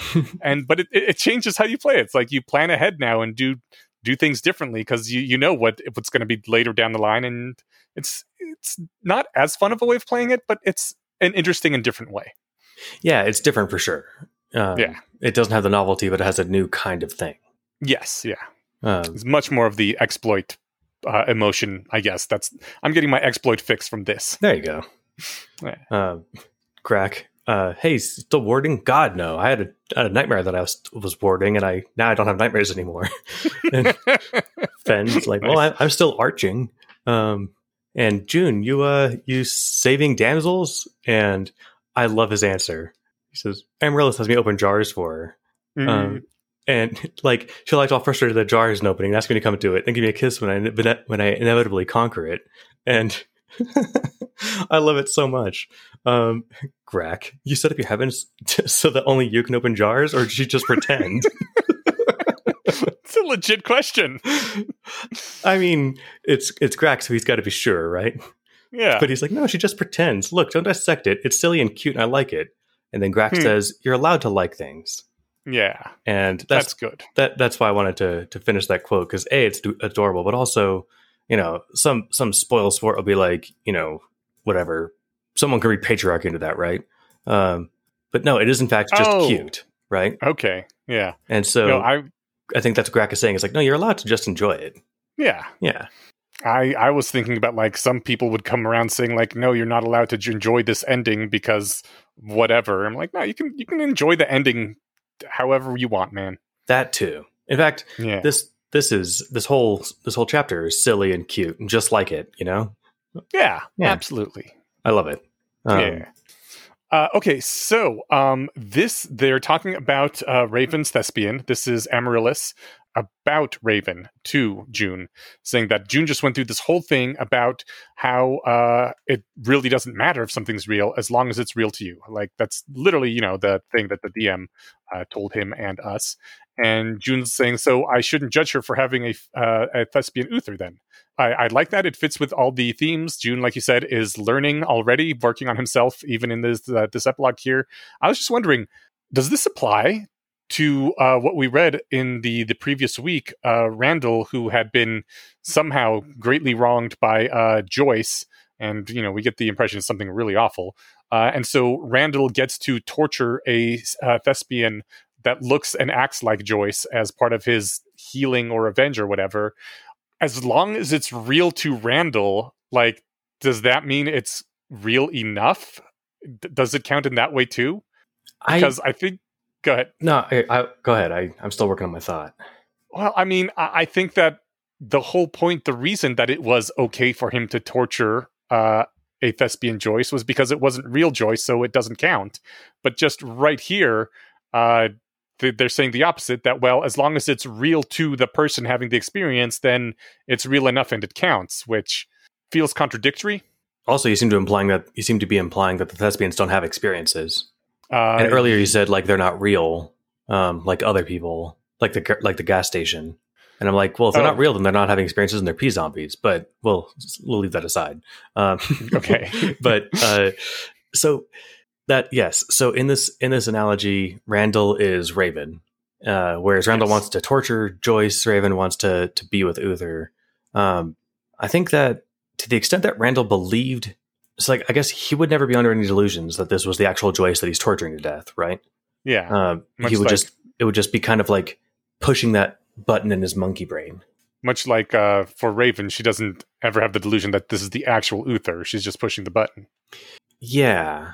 Yeah. Okay. So I talked myself out of it. I see what you're saying. It's real enough to the real person in the situation. So that's what matters. And obviously it doesn't matter from the thespian side. No, but I'm glad they brought that up, because it ironed it out for me really well why I still had like a misgiving about it, even with this analogy that I liked, or this comparison, because like, or rather Amaryllis's thing. She said, with this whole thing about it doesn't matter if it's real, so long as it's real to you. But with Randall, he would, in the comparison, he's torturing a thespian to overcome something, right? Mm-hmm. Before we learned that Raven was doing this, I thought she was doing it to cling to something. And I mean, I don't know why Randall was doing it. Maybe it was to overcome something, but the authority that he was talking to made it sound like, we're going to help you get over what Joyce did to you. Yeah. And honestly, I think that the more that he believed it was, a sapient sort of whatever copy of Joyce, like, I think the worse I think he's doing something bad. Like, the more he believes it, the worse it is. Yeah. He's just straight Westworlding, and then he's like, no, I really hope it's actually him. I hope this really hurts this robot. And it's like, Jesus, dude, like, the robot didn't do anything. Right. I know, but it looks like my worst enemy. But I do like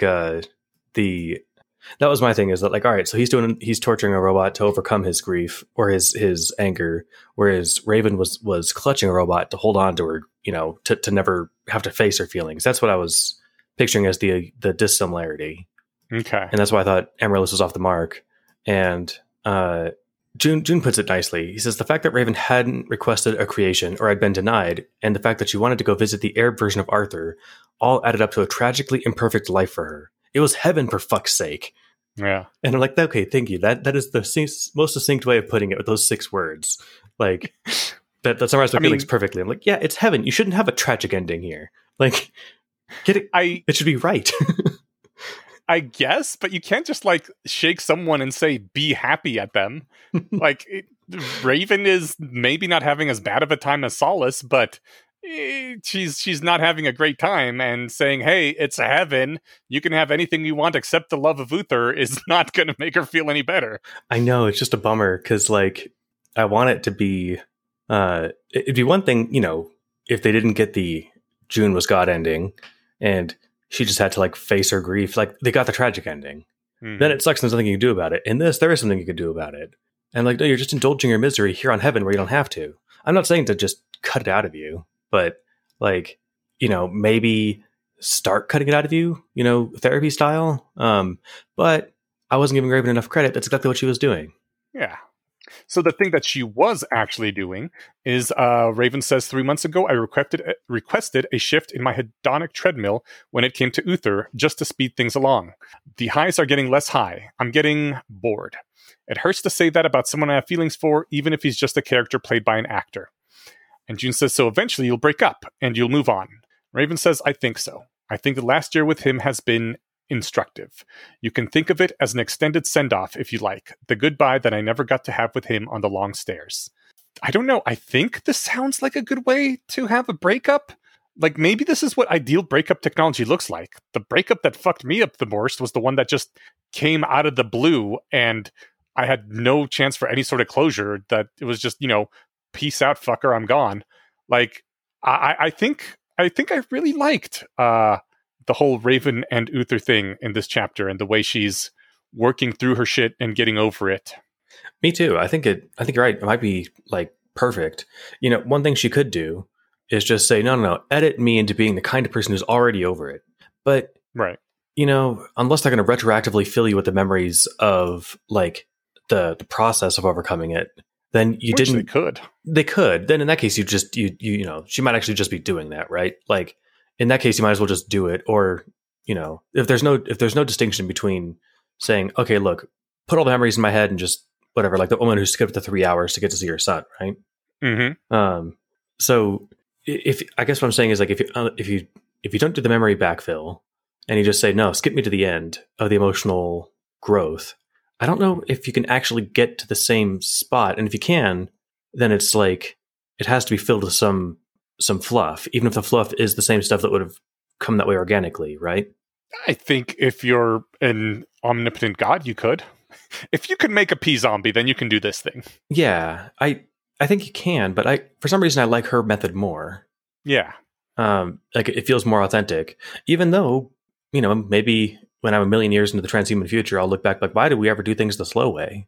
Mm-hmm. But I don't know, for the same reason that sometimes you make a meal from scratch rather than order out, like it's just better, even if it's the same food. Is it? I don't know. Okay.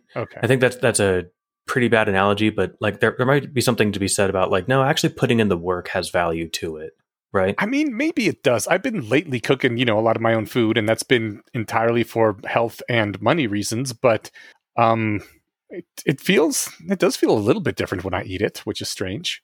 I know that there's a vast difference in living quality in a house that I have like completely renovated from the ground up myself than just a place I moved into. I really prefer it this way. Yeah, it's if you could have pressed a button and it was just done. I mean, leaving aside all of like whatever, the time and money and body sore and stuff, there's something extra rewarding about having put in the work yourself, right? Yeah. Yeah, there's just some extra ingredient there. And I don't know if that's, me clinging to the way that things are rather than just like moving on and accepting that pressing a button is just as legitimate. But I like her approach. That is my 10-minute way of making that point. I mean, it may be that pressing a button is just as legitimate, but in that case, why don't just you press a button and skip right to the end of being, alive for 10 million years and experiencing everything? And then you'll be like, yeah, I experienced all that stuff. That was great, huh? I love it. That's a perfect way of saying, no, sometimes it's worth doing it the slow way. Well, I don't know if it's worth doing it the slow way, actually. No, I think that it is superior. I mean, unless you're cramming more experiences into that time, I don't know. But if you're just going to do the whole thing in 1 second rather than in a trillion seconds, no, I think I like it. If someone wants to skip to the end, then they should say, I think to be consistent, they would say, no, you should do the same thing with life too. Then again, you're overcoming one hard thing here. In life, you want to stop and smell the roses, but you don't want to stop and feel the Lego in your shoe, Yeah. All right. We'll have to debate that when we're all immortal, because we don't have infinite time yet. Oh, man. It's going to be fun to debate when we're immortal. Unless people, start wars over this shit, then it won't be so fun. Just intellectual wars. Oh, I mean, those are okay as long as nobody gets killed or maimed or anything. Nope, just drive-by arguments. Oh, okay, yeah, those are cool. Yeah. Speaking of drive-by arguments, one last thing before we leave this chapter. The Authority is not very allowing people to be made. It says, real, true life could be created, but the Authority was stingy. I found this interesting, that there is no scarcity anywhere in the heavens of anything except life. life is still pretty damn scarce, and the Authority is really stingy about like allowing new creatures to be created. And I think this means that Alexander Wales must be pretty antinatalist. I mean, I'm assuming obviously not completely antinatalist because he has a kid of his own. I know he has a son. Yeah. But it seems that he thinks that most lives aren't worth living on net if most lives would not be allowed to be created, which is, interesting. Two things. One, I'm not sure if he has a son or not. I think it is, but I'm not sure. I know he has a kid. Okay. And then because it came up, we had him on the Beijing Conspiracy a couple times. So this might not be his actual position, right? It could just be how he thought this utopia might work out. But let's go ahead and just run with like the idea that he tried to make the best utopia you could think of. Or maybe this is like 17-year-old him was much more antinatalist and depressed, because antinatalism and depression just go hand in hand. You don't want to create new beings when your feeling is that life is pain. So maybe when he was 17, he was more like that, and that's why the Authority would be like that, since it's modeled on 17/18-year-old June. Yeah, that could be. But it's interesting. I was going to say it's just like maybe that, because I sort of imagine, well, I don't know. If I picture humanity in a million years, do they have kids, with a snap of their fingers, or is it a very well thought out decision? Like, I don't think that's inconsistent with saying most lives are worth living, but I'm not actually sure. I mean, there's a big difference between taking a long time and being responsible with your life making and being very stingy with allowing lives to be made. Yeah, I don't know. It's interesting because now I'm noticing kind of the inconsistency of my position, which is like, I do think that it makes sense to be very cautious about introducing life into the universe. But I also profess to believe that basically most lives are worth living. Mm-hmm. And if that's the case, then you can no, don't worry about it too much, man. There's like a 9 in 10 chance your life will be worth living. Yeah. I need to puzzle this out. Just screen out the worst, genetic issues and the worst parental situations. Which, that will be true in the transhuman future. Yeah. Yeah. Huh. What I do like as far as grounding myself, because I need to work out my beliefs on that then. But back to the story, I do like that the Authority is stingy and careful with resurrecting the dead. Like that does seem kind of like a heavy thing. It's also a fun bit of consistency with that. Like that all of whatever Dirili Idrid wasn't a hard calculation for the Authority, since they never interacted with anyone anyway. It's a good point. Like Grak got to petition that they be brought back, and they're probably like, yeah, sure. Yeah. Right? Wow. Probably didn't even take them 3 hours. They don't matter to the universe at all. Sure, why not? I know that's the implication, because they don't interact with anybody. Wow, they matter they matter to each other, right? Right. But as long if they're going to stay in their hole, then we don't need to put a lot of thought into this. I guess he also must have figured that the lives of the dwarves and Ildrid must have been worth living. Yeah, at least in their own estimation. I think. So Grak definitely thought that, and I guess the Authority did too. Yeah, or it would have just been a sadder ending, even if it would be like a truer ending, if Grak petitioned that his family and his friends could come back, and the Authority was like, no, their lives sucked. Right? Maybe the Authority only does it because he knows how many of them are going to leave the dwarf hold in the end and pursue lives outside of what Grak and possibly the Authority considers sort of like a hole in the mountain. Yeah. Then again, I mean, there are the lower hells, or the lower heavens. Yeah, the hells, right? The ones where you have to work to eat, Yeah. So if they're going to permit those, they can permit the dwarves. True. But I guess we'll have to think about that, and in the meantime, we'll look at the ongoing adventures of Valencia the Red. She lives in basically Hogwarts, and I noticed, speaking of Hogwarts, that her kids, or at least the one that she's talking with the most, I don't remember if it's Juniper or the other one, Amy. But she says mummy with a U instead of an O. Oh. You think that she trained her kids to be British to indulge her Hogwarts fetish? I mean, she must have. Isn't that funny? That is pretty cool. I mean, so she probably didn't do it like with an edit when they got to heaven. I think she's just doing this back on Arab too. Mm-hmm. That's one of the bonuses of having your kids. You can do that kind of shit to them. That's really funny. Yeah, I can get behind it. Yeah, totally. But it's like a funny prank, right? And then, man, Juniper's hitting her with the heavy questions at like age 4 or 5. Yeah. Juniper the kid. Right. Asking why, when they were suffering in the previous world, he's like, why did God do that? And Valencia says, this was a time before God. Which is just, man, that's kind of awesome that there's a world where kids don't even remember a time before God. And I don't know. I guess I love this slam dunk on Christianity here. Because that is just kind of blatantly and obvious true about the real world, right? Like that evil's a thing and it sucks. And that there's no God in this world. This is a time before God that we're in right now. Oh, that's a nice way of putting it. No, I can dig it. It makes me think of when Harry is killing the Dementor, and he said he's thinking something along the lines of like, we like the thought that you ever existed will be something that we won't even tell children until they're old enough to bear it. Mm-hmm. Right? Like you'll be that forgotten. But so Val just gets to say, no, this is before God saved the universe. Anyway, sounds like a fun conversation to have with a kid. I hope I live long enough to have one like that. Hell yes, me too. So Valencia needs to go get a blueberry pie. She decides to magic one up with a spell where she's like, I'll need a U-wand, some chalk, and a sprig of chamomile, which is just shit she makes up off the top of her head for no fucking reason because she's in one of the higher heavens and she can just summon one at any point. And like, I don't understand why she did any of that because I certainly don't make up bullshit before I hit copy on my fax machine. Like why I don't turn around in a circle 3 times and, make the sign of the cross. Why is she doing any of this? It's bizarre. I can think of at least 3 reasons.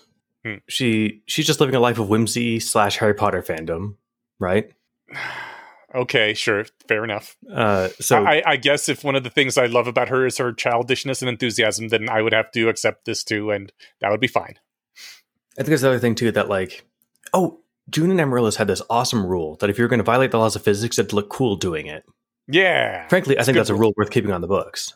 Hell yes. It makes it more fun. Yeah. So maybe if you didn't have to walk all the way over to the Xerox machine to make a copy, you might snap your fingers or something, even though you don't have to, right? Yeah. But I think also she probably likes indulging the sense of magic because there was no way she could do magic on Aerb. It was the one thing that was excluded for her because she didn't have a soul. Right. Okay. And so now she gets to do magic, right? Oh, okay. Even though it's nothing special and everyone gets to do it all the time, but she still is no, I'm going to just have fun pretending, right? Yes, I guess so. It's a cool, even harder rule, right? They just have to make it look cool. With her, she actually has to cast a spell of some kind, it's a pretty neat rule for her reality. It doesn't sound like it's a rule for her reality. It's just something she's doing. And I think it'd be cooler if it was an actual hard rule. But I don't know. Maybe that's because I'm lazy. No, I can dig it. And if it wasn't a hard rule, I would just not do it. Oh, I just, I feel what you're saying. I think I would have fun. Sometimes I snap my fingers or whatever, telekinetically change the lights at a stoplight, even though I know it doesn't do anything. Right. I pretend, or you ever walk into a Safeway or a grocery store and you pretend to open the doors with the force. No, I don't think I have done that.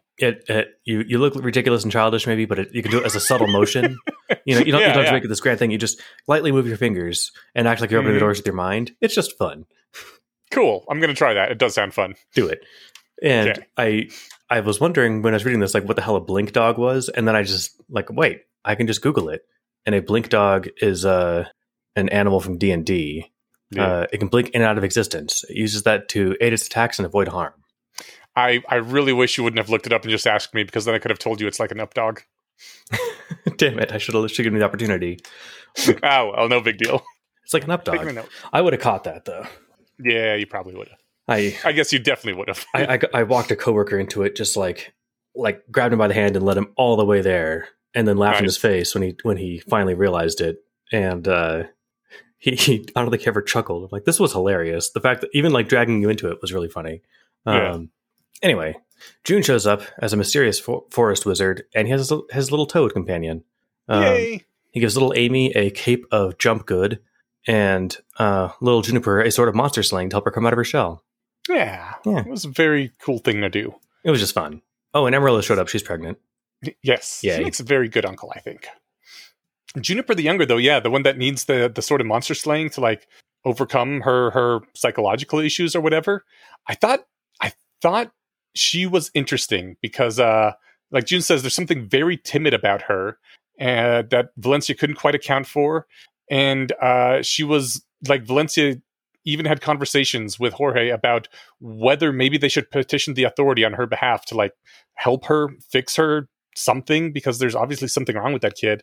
I think it's lucky that Juniper and Amy were born before the world ended, because it sounds like Juniper may not have been allowed to be born if the authority had a say in it.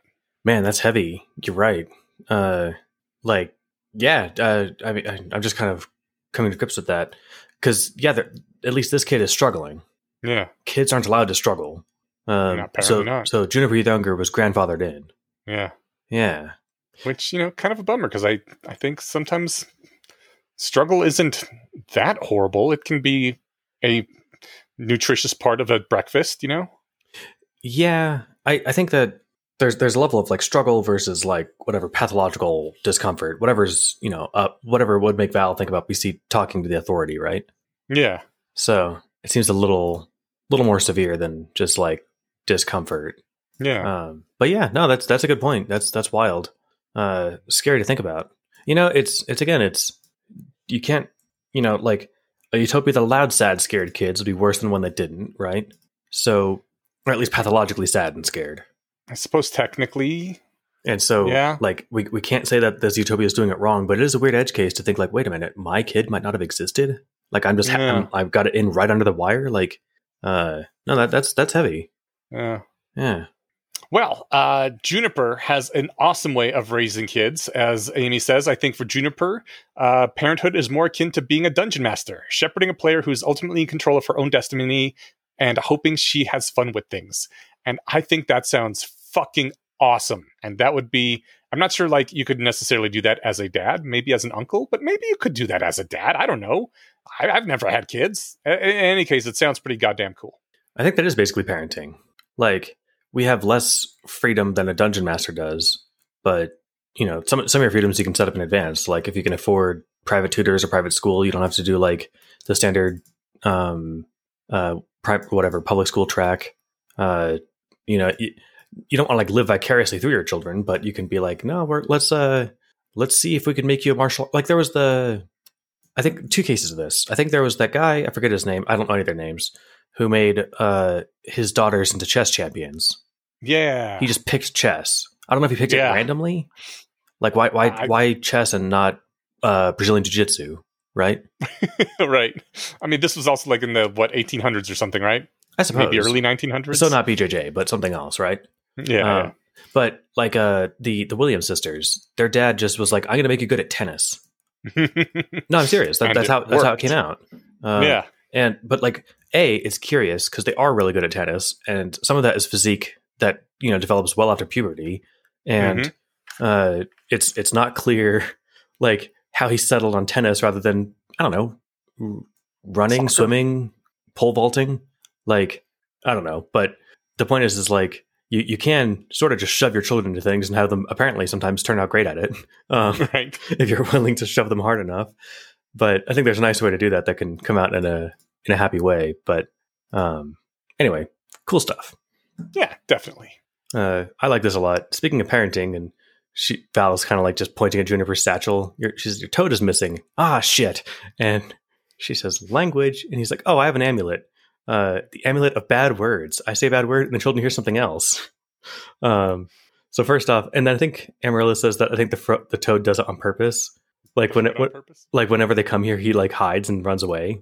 Not hides and runs away, but he like plays whatever, hide and seek. Mm-hmm. And he's like, I lost him. And so now he's like, I got to get on, all fours and crawl around the forest looking for this little frog. It's cute. Yeah.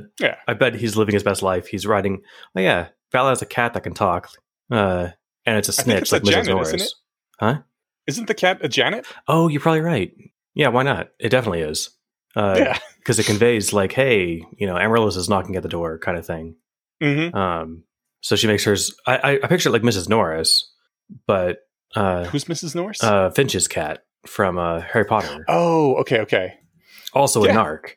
Right? Right. So, yeah. But anyway, I like to imagine that the toad is off riding the cat like a faithful steed. Hell yeah, with a little toad lance. Yay. Mm-hmm. All right, man. It all depends. I wonder. Oh, go ahead.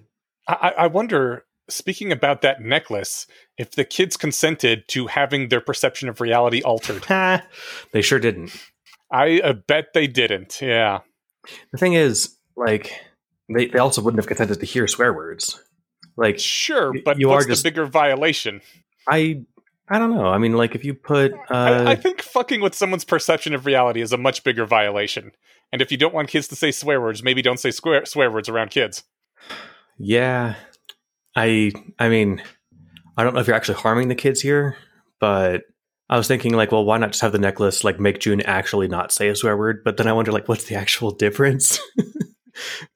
Well, then it would be his bodily autonomy that is being violated. And also, as an adult, he could have actually consented to it, right? That's funny. I mean, I suppose. I think the kids could have consented to it, but I don't think they were asked. I think it's inconsequential enough that That's true. This is one of the last places I would like to die at. Like, this is one of the last hills I would fight on. But this is a tiny little toad-sized hill, and we can just hop on over it. But I do like that's a funny thought where your head's at, and then I'm wondering, like, oh yeah, like, you know, privacy or whatever, safety, whatever you call it, search result filters on the internet, right? Mm-hmm. Well, I didn't consent to have my search results filtered, and it's like, I consented for you. You're 5. I'm not letting you see the internet. Right. That's a terrible, terrible place, and I'm not going to have you fucked up. Yeah. I mean, I think there's a slight difference between internet search filters and your uncle doing that to you. And just because, so he doesn't have to censor his own words. You're right, because it's funny, like, if parents are, you know, fudge, you know? Mm-hmm, like, they're altering that kid's perception of reality, but they're actually making that reality.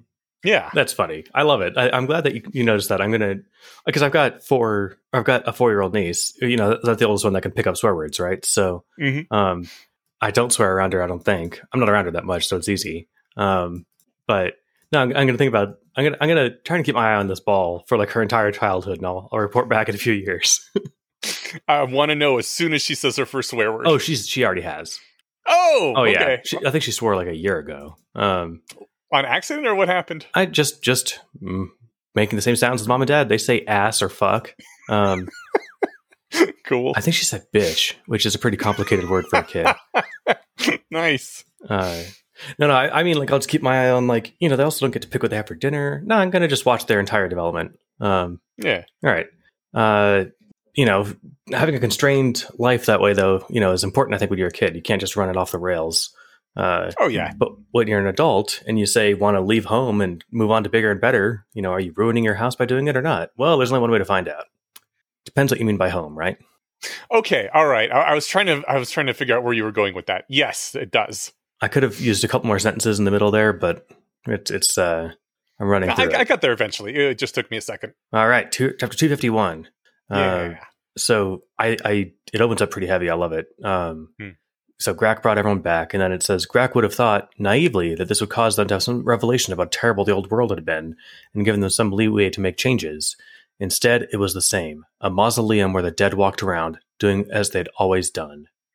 Like, that's heavy as shit, because he walked around that mausoleum and, you know, on Arab. Yeah. And so he walks around and he's like, yeah, they're all alive, but what's different? Man. That's heavy shit, right? It is, but also, like, I feel like this is the same Grack who said you're allowed to like things, right? Like, if somebody likes their life in a hole in the mountain, then let them have their life, and don't necessarily disparage them as, you know, basically a bunch of walking corpses that are just doing what they've always done. That's a really good point.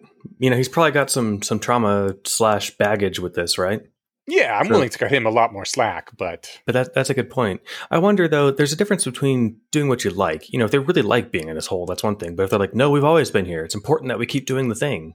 Mm-hmm. Like, of course, we all hate it. Like, the dad wants to keep the death watch going. Which is weird, because no one dies. And so it's not clear when the death watch would end or who they have to watch. Do they just take turns watching random people? Like, what's the point? It's such a strange tradition at this point. But I think that's kind of what Grak's talking about. And it's like, so you guys are just tradition machines. Yeah. Like, I thought you guys were going to like do stuff and have autonomy. So I think maybe that would be the distinction he would draw.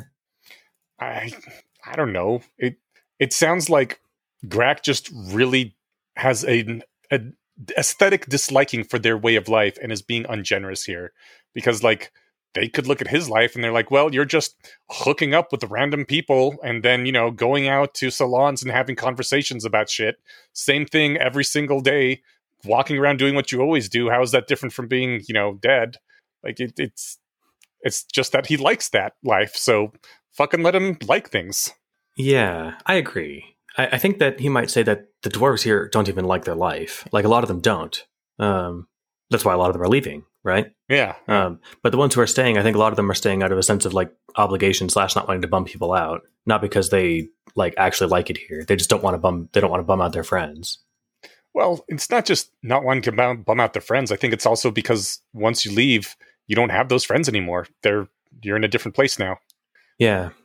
Home is gone, or at least, depending on what you mean by home, Yay. That particular home is gone. Yeah. All right. Yeah, which brings us back to Grak, who has no friends in Dari Irid. Only people who had once been friends and were now so far removed from him and his experiences that there was no possible way to connect. Which just, it really it hurts to think about that, because it feels like almost inevitable that is what happens eventually to every relationship ever. I don't know how people can keep a relationship going for multiple decades or multiple centuries, multiple millennia. Like I was in when I read this chapter and took this particular note in our notes, I was in a very depressed period of the week. So I specifically felt like he was referencing, maybe not directly, but the Another Brick in the Wall song, which is basically the experience of the singer. Like, every single person that he knows just stops being emotionally important and kind of eventually slots into being just another person he used to know that is making up this wall that separates him and his emotional ability to connect with the world from the world itself, until eventually, I think, committed suicide. I don't know. I'd have to look it up. But, it's a long-term depression thing and just a severing of ability to make ties with people. And that feels like what Grak is going through here. And, I don't know. Sometimes it just feels that is the way all things end, which is a really depressing thought. You need to find some happier music.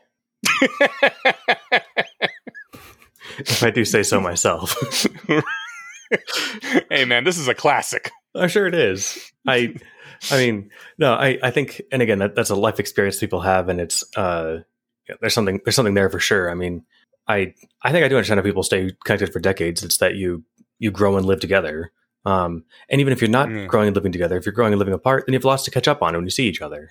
Yeah. Like, I don't quite know how it works. Ask me again in a couple decades, but that's currently how it's running for me anyway.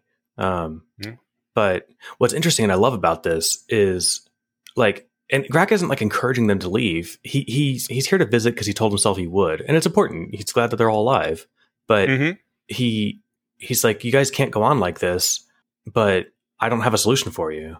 But he is helping the people who do want to leave, right? Yeah. And it's funny because he wrote a book about like his adventures, and he's, obviously a badass hero who helped bring about the utopias. And okay, so he is the author of a book, I guess. He didn't actually write the book. Oh, right. Well, so it is the book that he would have written if he wrote a book, but the Authority wrote it for him. Just like if Raven pressed the button that let her skip to her emotional closure instead of did it. Like, yeah, she didn't grow. She is now the person who grew, right? Yeah, and like, he didn't even have the memories of writing the book implanted, right? He actually had to read the book himself. Isn't that weird?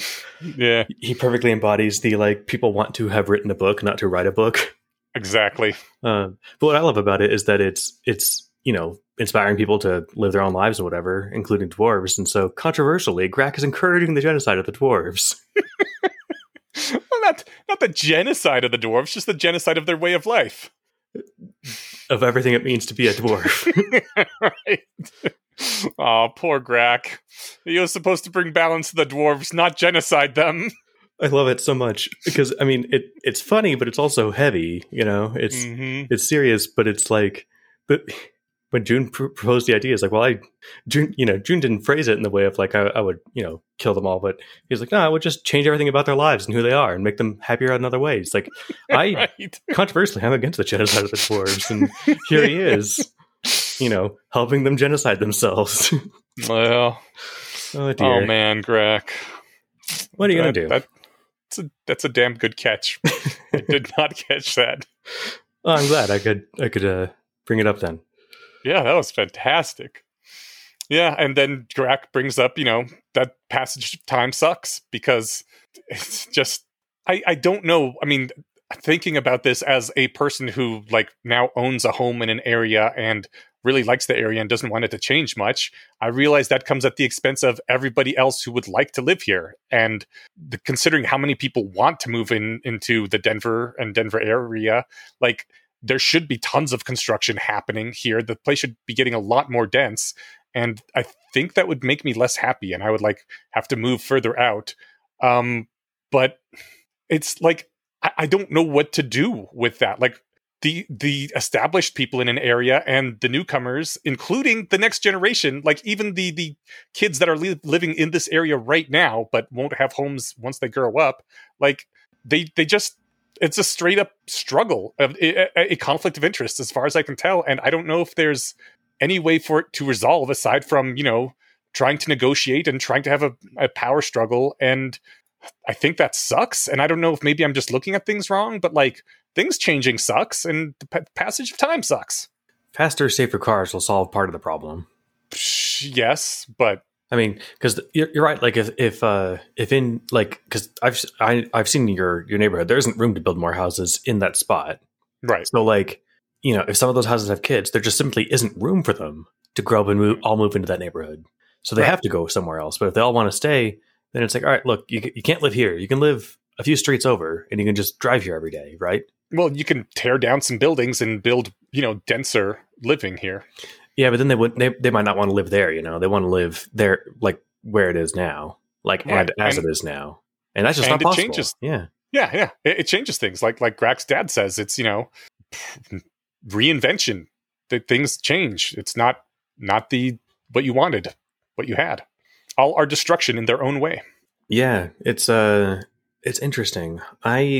I read your blog post on like kind of in defense of HOAs, and it makes a compelling argument. Look, we want to like whatever, we like not having trash in the parking lot and whatever other random shit, right? So we're going to enforce that as a rule as a community, and then we won't have trash in the parking lot. If you like throwing your trash outside, go move somewhere that doesn't have a rule against it. Mm-hmm. Like I like all that. So I'm trying not to get too deep into the weeds on that while thinking about this, but that's what keeps coming to mind. Yeah, I mean, it's I don't know if it's like an eternal struggle that has to be that way. I think this can be solved by, making, so like, let's take the kids example, we'll make a cooler place that they want to live instead. And your place will be still the same because you like it that way, Yeah. They're like, fine, I'll go make my own, townhome complex with blackjack and hookers. And exactly. Then they can be off having their best life. And you're like, good, I don't like blackjack, so it works out great. Right. Maybe if you could make all the humans much smaller. That's an option too. I haven't seen that movie. Which movie? It's Matt Damon, I think. Let's see. Is it Downsizing? Huh, I haven't heard of this movie. Google's so helpful. I just put Matt Damon miniature. So the premise is, I guess you get paid some sum of money to be shrunk down to like half an inch tall. Oh, neat. So I should see this. It came out in 2017. I haven't seen the movie. I remember the trailer, though. So they would pay me money to be shrunk down that small? Yeah. God damn, that's a deal. I mean, yeah. I think that I haven't seen the movie, but I imagine there's trade-offs. Like you could never climb a real mountain. You could climb the Lego plastic ones they make that, or maybe they look like real mountains, but they're proportionally sized. But like all the physics stuff would be different, right? Is there like, maybe this is a wrong assumption, but I assumed that there would be like communities of like small houses and small chairs and lots of other small things so that you wouldn't just be stuck in a world where you can't move your chair because it's the size of a mountain to you? Totally. Yeah. Okay. I think I think there's like a whole city that is probably legally, for legal reasons, not called Smallville, where they live. So yeah, no, there's a community and stuff. All right, I'll just watch this. I'll find it. It's called Downsizing. Yeah, this sounds fun. Came out in 2017, and I just saw it as Christoph Waltz in it. He played the Nazi guy on Inglourious Bastards. There were many Nazi guys, weren't there? Yeah, the Jew the hunter. Really evil one. Yeah. Okay, cool. Yeah, all right. He was a sinisterly awesome bad guy. Yes, he was, and he's got a very cool energy. He also hosted SNL once; it was hilarious. Oh, cool. All right, so the whole thing with the Grak and his dad and stuff is just really fun seeing how a lifestyle, and this was brought up the whole story. We should have seen this coming, but I sure didn't. I didn't even think about the dwarves. But their whole thing is tradition. Yeah, and so it's like, no, sorry, we're doing away with all that because it sucks. And so, I mean, June's Heaven is June's Heaven is literally everyone who likes tradition can go get fucked. This is not the utopia for you. Yeah. I mean, you can stick around and you'll just be the only one left in your dwarf stronghold. Right. But it's hard to think of a solution, you know? Like, there isn't one. That's I'm like, everything is conflict. That kind of sucks. If everything was going to be conflict, then I mean, I guess it's better that there's less violent conflict and just social conflict now. That's definitely an improvement. For like the first few years after I learned about them, I was uncertain how I felt about like Amish communities. And you know, the ones that like play it strict and like, no, you can't get medicine. You know, sorry, 11-year-old, you're going to die. I'm super against those. Yeah. I finally figured out where I land on that. And that is, so yeah, sorry, your traditions are going out the window, but fuck that. Anyway. Okay. Yeah.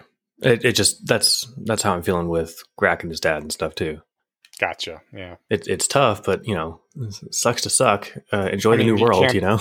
Yeah, you can't hold people with force. So if they want to leave, like make a place that's better that people want to stay, maybe. And you could probably find enough traditionalist dwarves to start a new dwarf hold of just traditionalist dwarves that want to hold to the old ways. And I think honestly, that's what they should do. And I mean, it'll be a change. They will have to become friends with new dwarves from different parts of Erebs, but they could have a whole stronghold, I'm sure. What's funny is like, I imagine that would work for a while until some more of them were like, I wonder about this cool utopia people are talking about. And like their numbers keep dwindling, you know?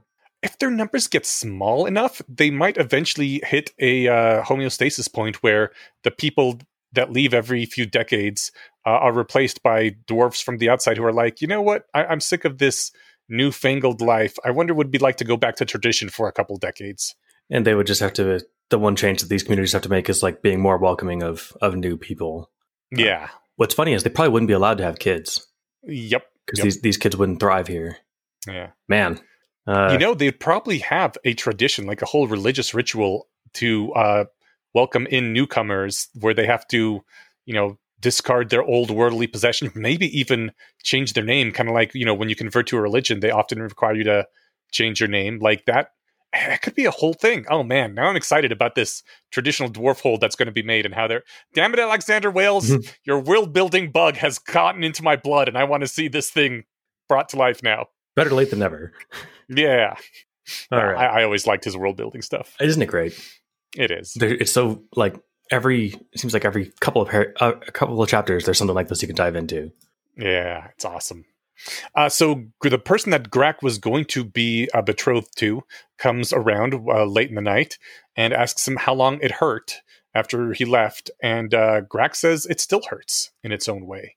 And his mate asks him, or his to-be mate asks him, why do you keep it?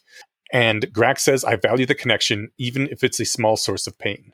And I'm pretty sure we've said something like this before during the Soul Edit chapters, but I think it's a good observation that as long as he values what he can't have, it'll always hurt a bit.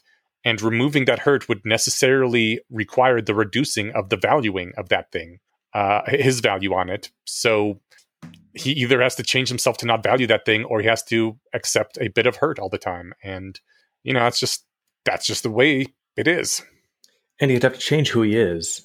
you know? If he became a person who didn't care about home enough to care about it, you know? Yeah. There's a phrase that I heard Paul Bloom, the Yale psychologist, quote once. He's quoting another psychologist, whose name I can't remember. And I think it was about mourning or grief or something, but it fits here. It hurts as much as it mattered.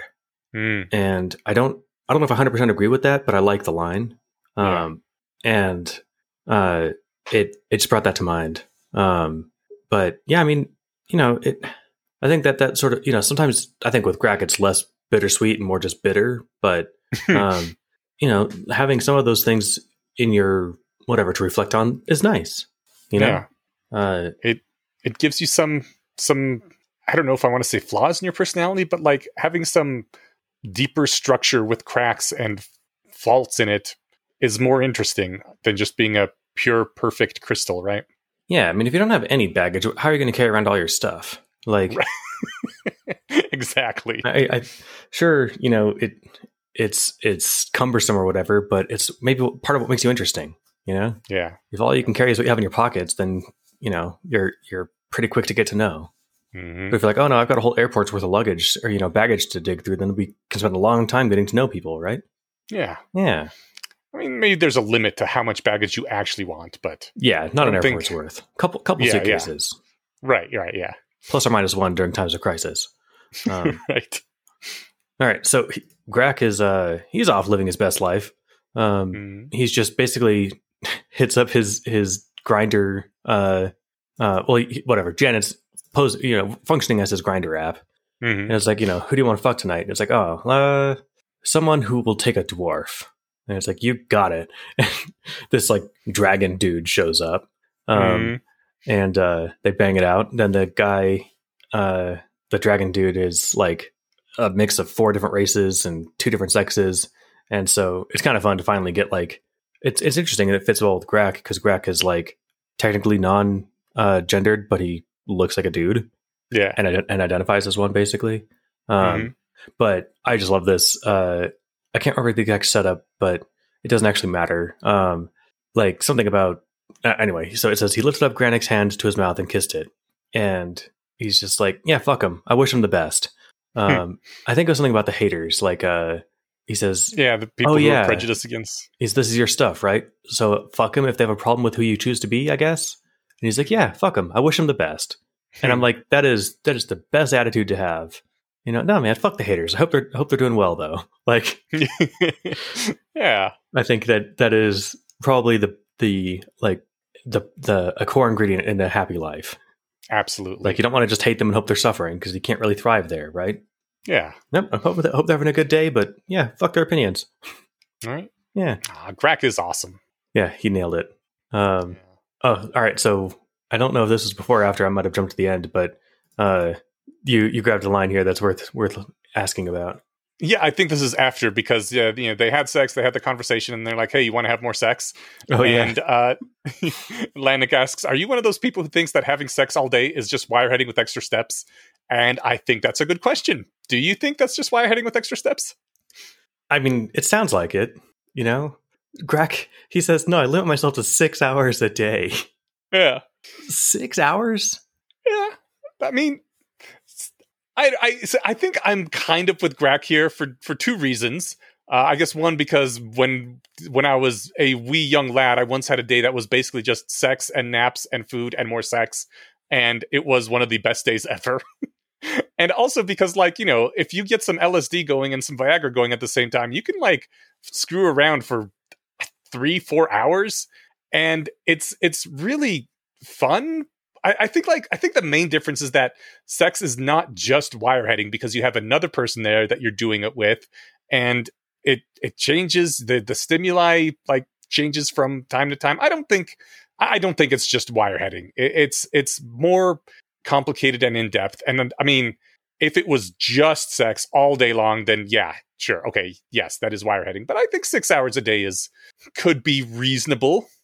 Yeah, no, I think that makes sense. I mean, it's time to like still enjoy other things, visit with friends, you know, like reflect on how good the sex was. Yeah. If you're constantly just rolling and enjoying it, then it's like, all right, that is just wireheading. Yeah. You need some downtime, even just to appreciate it. Right. Absolutely. And now we can just really zoom out and squint and say, well, look, if that also just makes you even more happy, then isn't that just wireheading with like an additional step, which takes some time off from the sex? And in that case, sure, but it's the best kind of wireheading, right? At that point, you're really stretching the definition of wireheading. Yeah. If wireheading is just going to be living your best life and being as happy as you can be without being constantly on drugs, then yes. Yes. If wireheading is forming relationships with people and having conversations and reminiscing and then having sex, and then that's not wireheading. That's just a good life. Hell yeah. Yeah. I think I've definitely played video games for more than 6 hours in a sitting before. Oh yeah. Same. Yeah. I rarely feel good afterwards, but that's true. But that's probably just because, my stupid meat suit gets uncomfortable sitting for so long. So, But yeah, okay. I'm glad we settled it. That if it was just sex all the time, it would be wireheading. But changing things up. I think we settled it great. I love the answer. Awesome. Yeah. All right. Well, the last thing is that they ask at the end. Oh, I love that Lannick's request to the Janices was, I want to be with someone who I can help with my penis. Like that was just fantastic and heartwarming, and I feel so happy about Lannick. Anyways, they end on the question: do you think the assistant set us up? Like this was meant to be more? And I love that Grack gets true love for his happy ending. It's just so perfect. Yeah, he says, I don't know about that. Whatever the assistants intended, we're free to make our own path. And I love that. That's, sure, it's predestination or whatever, but fuck it, we're making this decision, right? Yeah. Who cares if the company picked us because we're the most genetically compatible, or the most compatible, right? It's like, no, we're still deciding. And I didn't even think about that this might be a long-term thing. I thought they might just be having a fun afternoon, but you're right. Like, they're connecting. Yeah, no, this is great. Best happy ending. I love it. Me too. They're all getting great endings. And we don't know if it's the best happy ending because there's still 3 chapters left. Are we doing all 3? We're doing all 3 for the rest here. All right, man. And I guess, even though it's just read to the end of the novel, I'll still read off the chapter names. The next 3 chapters for next week is 252, The Narrator, The Angel, and the Devil. No prizes there for guessing.